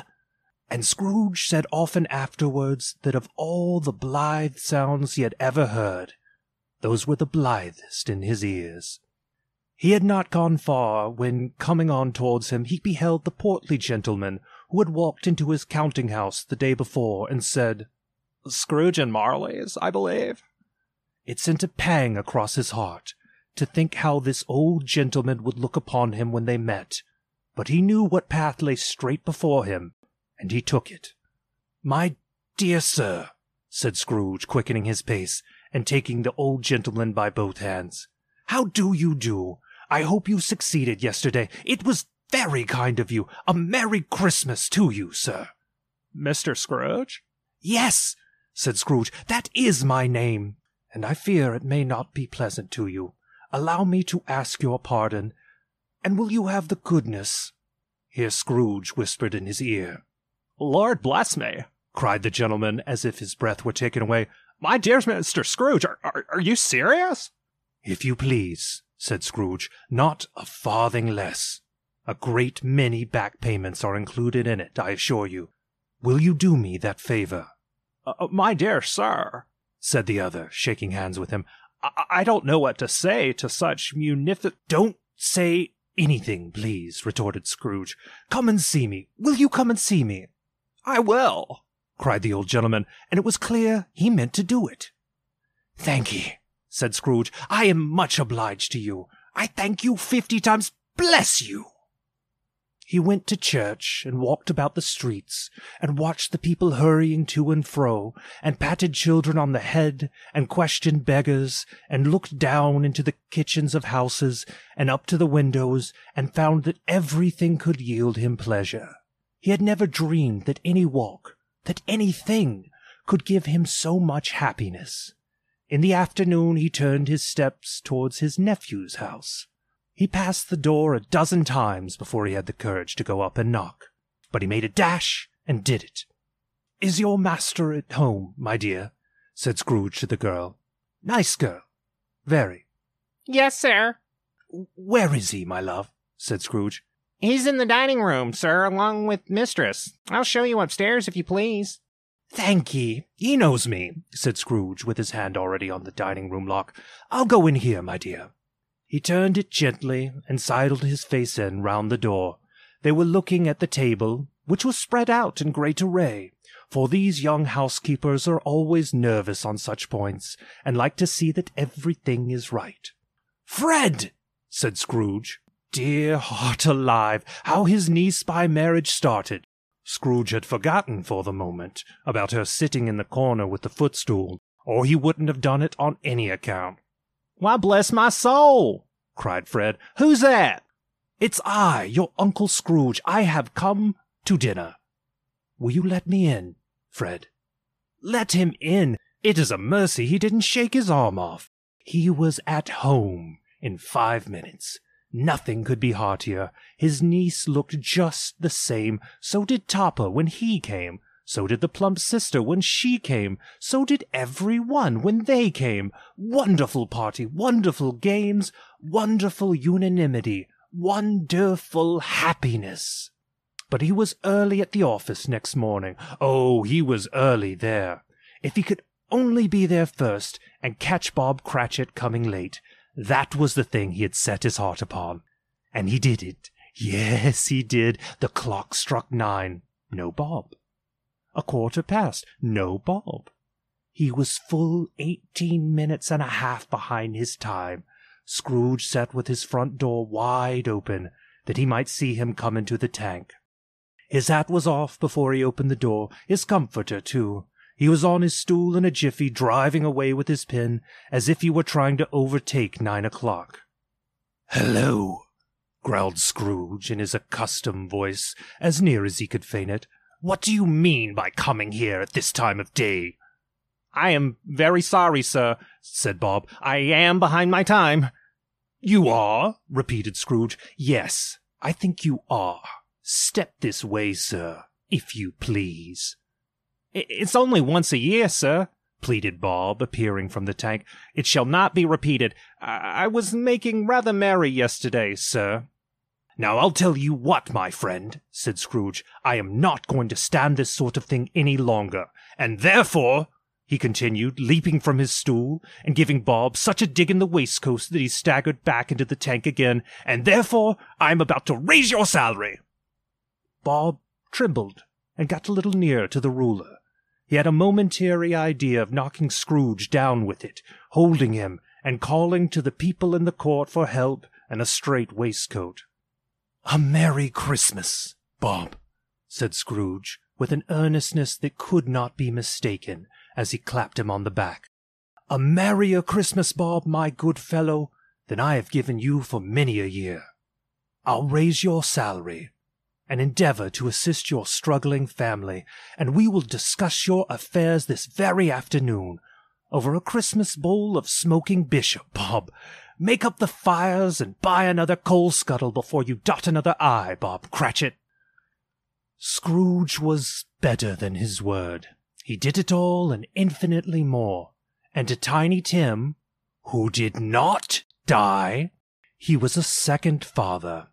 He became as good a friend, as good a master, and as good a man as the good old city knew, or any other good old city, town, or borough in the good old world. Some people laughed to see the alteration in him, but he let them laugh, and little heeded them, for he was wise enough to know that nothing ever happened on this globe, for good, at which some people did not have their fill of laughter in the outset, and knowing that such as these would be blind anyway, he thought it quite as well that they should wrinkle up their eyes in grins, as have the malady in less attractive forms. His own heart laughed, and that was quite enough for him. He had no further intercourse with spirits, but lived upon the total abstinence principle ever afterwards, and it was always said of him that he knew how to keep Christmas well, if any man alive possessed the knowledge. May that be truly said of us, and all of us. And so, as Tiny Tim observed, God bless us, every one. This has been A Christmas Carol, in prose, being A Ghost Story of Christmas, by Charles Dickens. Wherever you find yourself this year, may your holiday be merry, your kindness easy, and the song in your heart one of joy and love.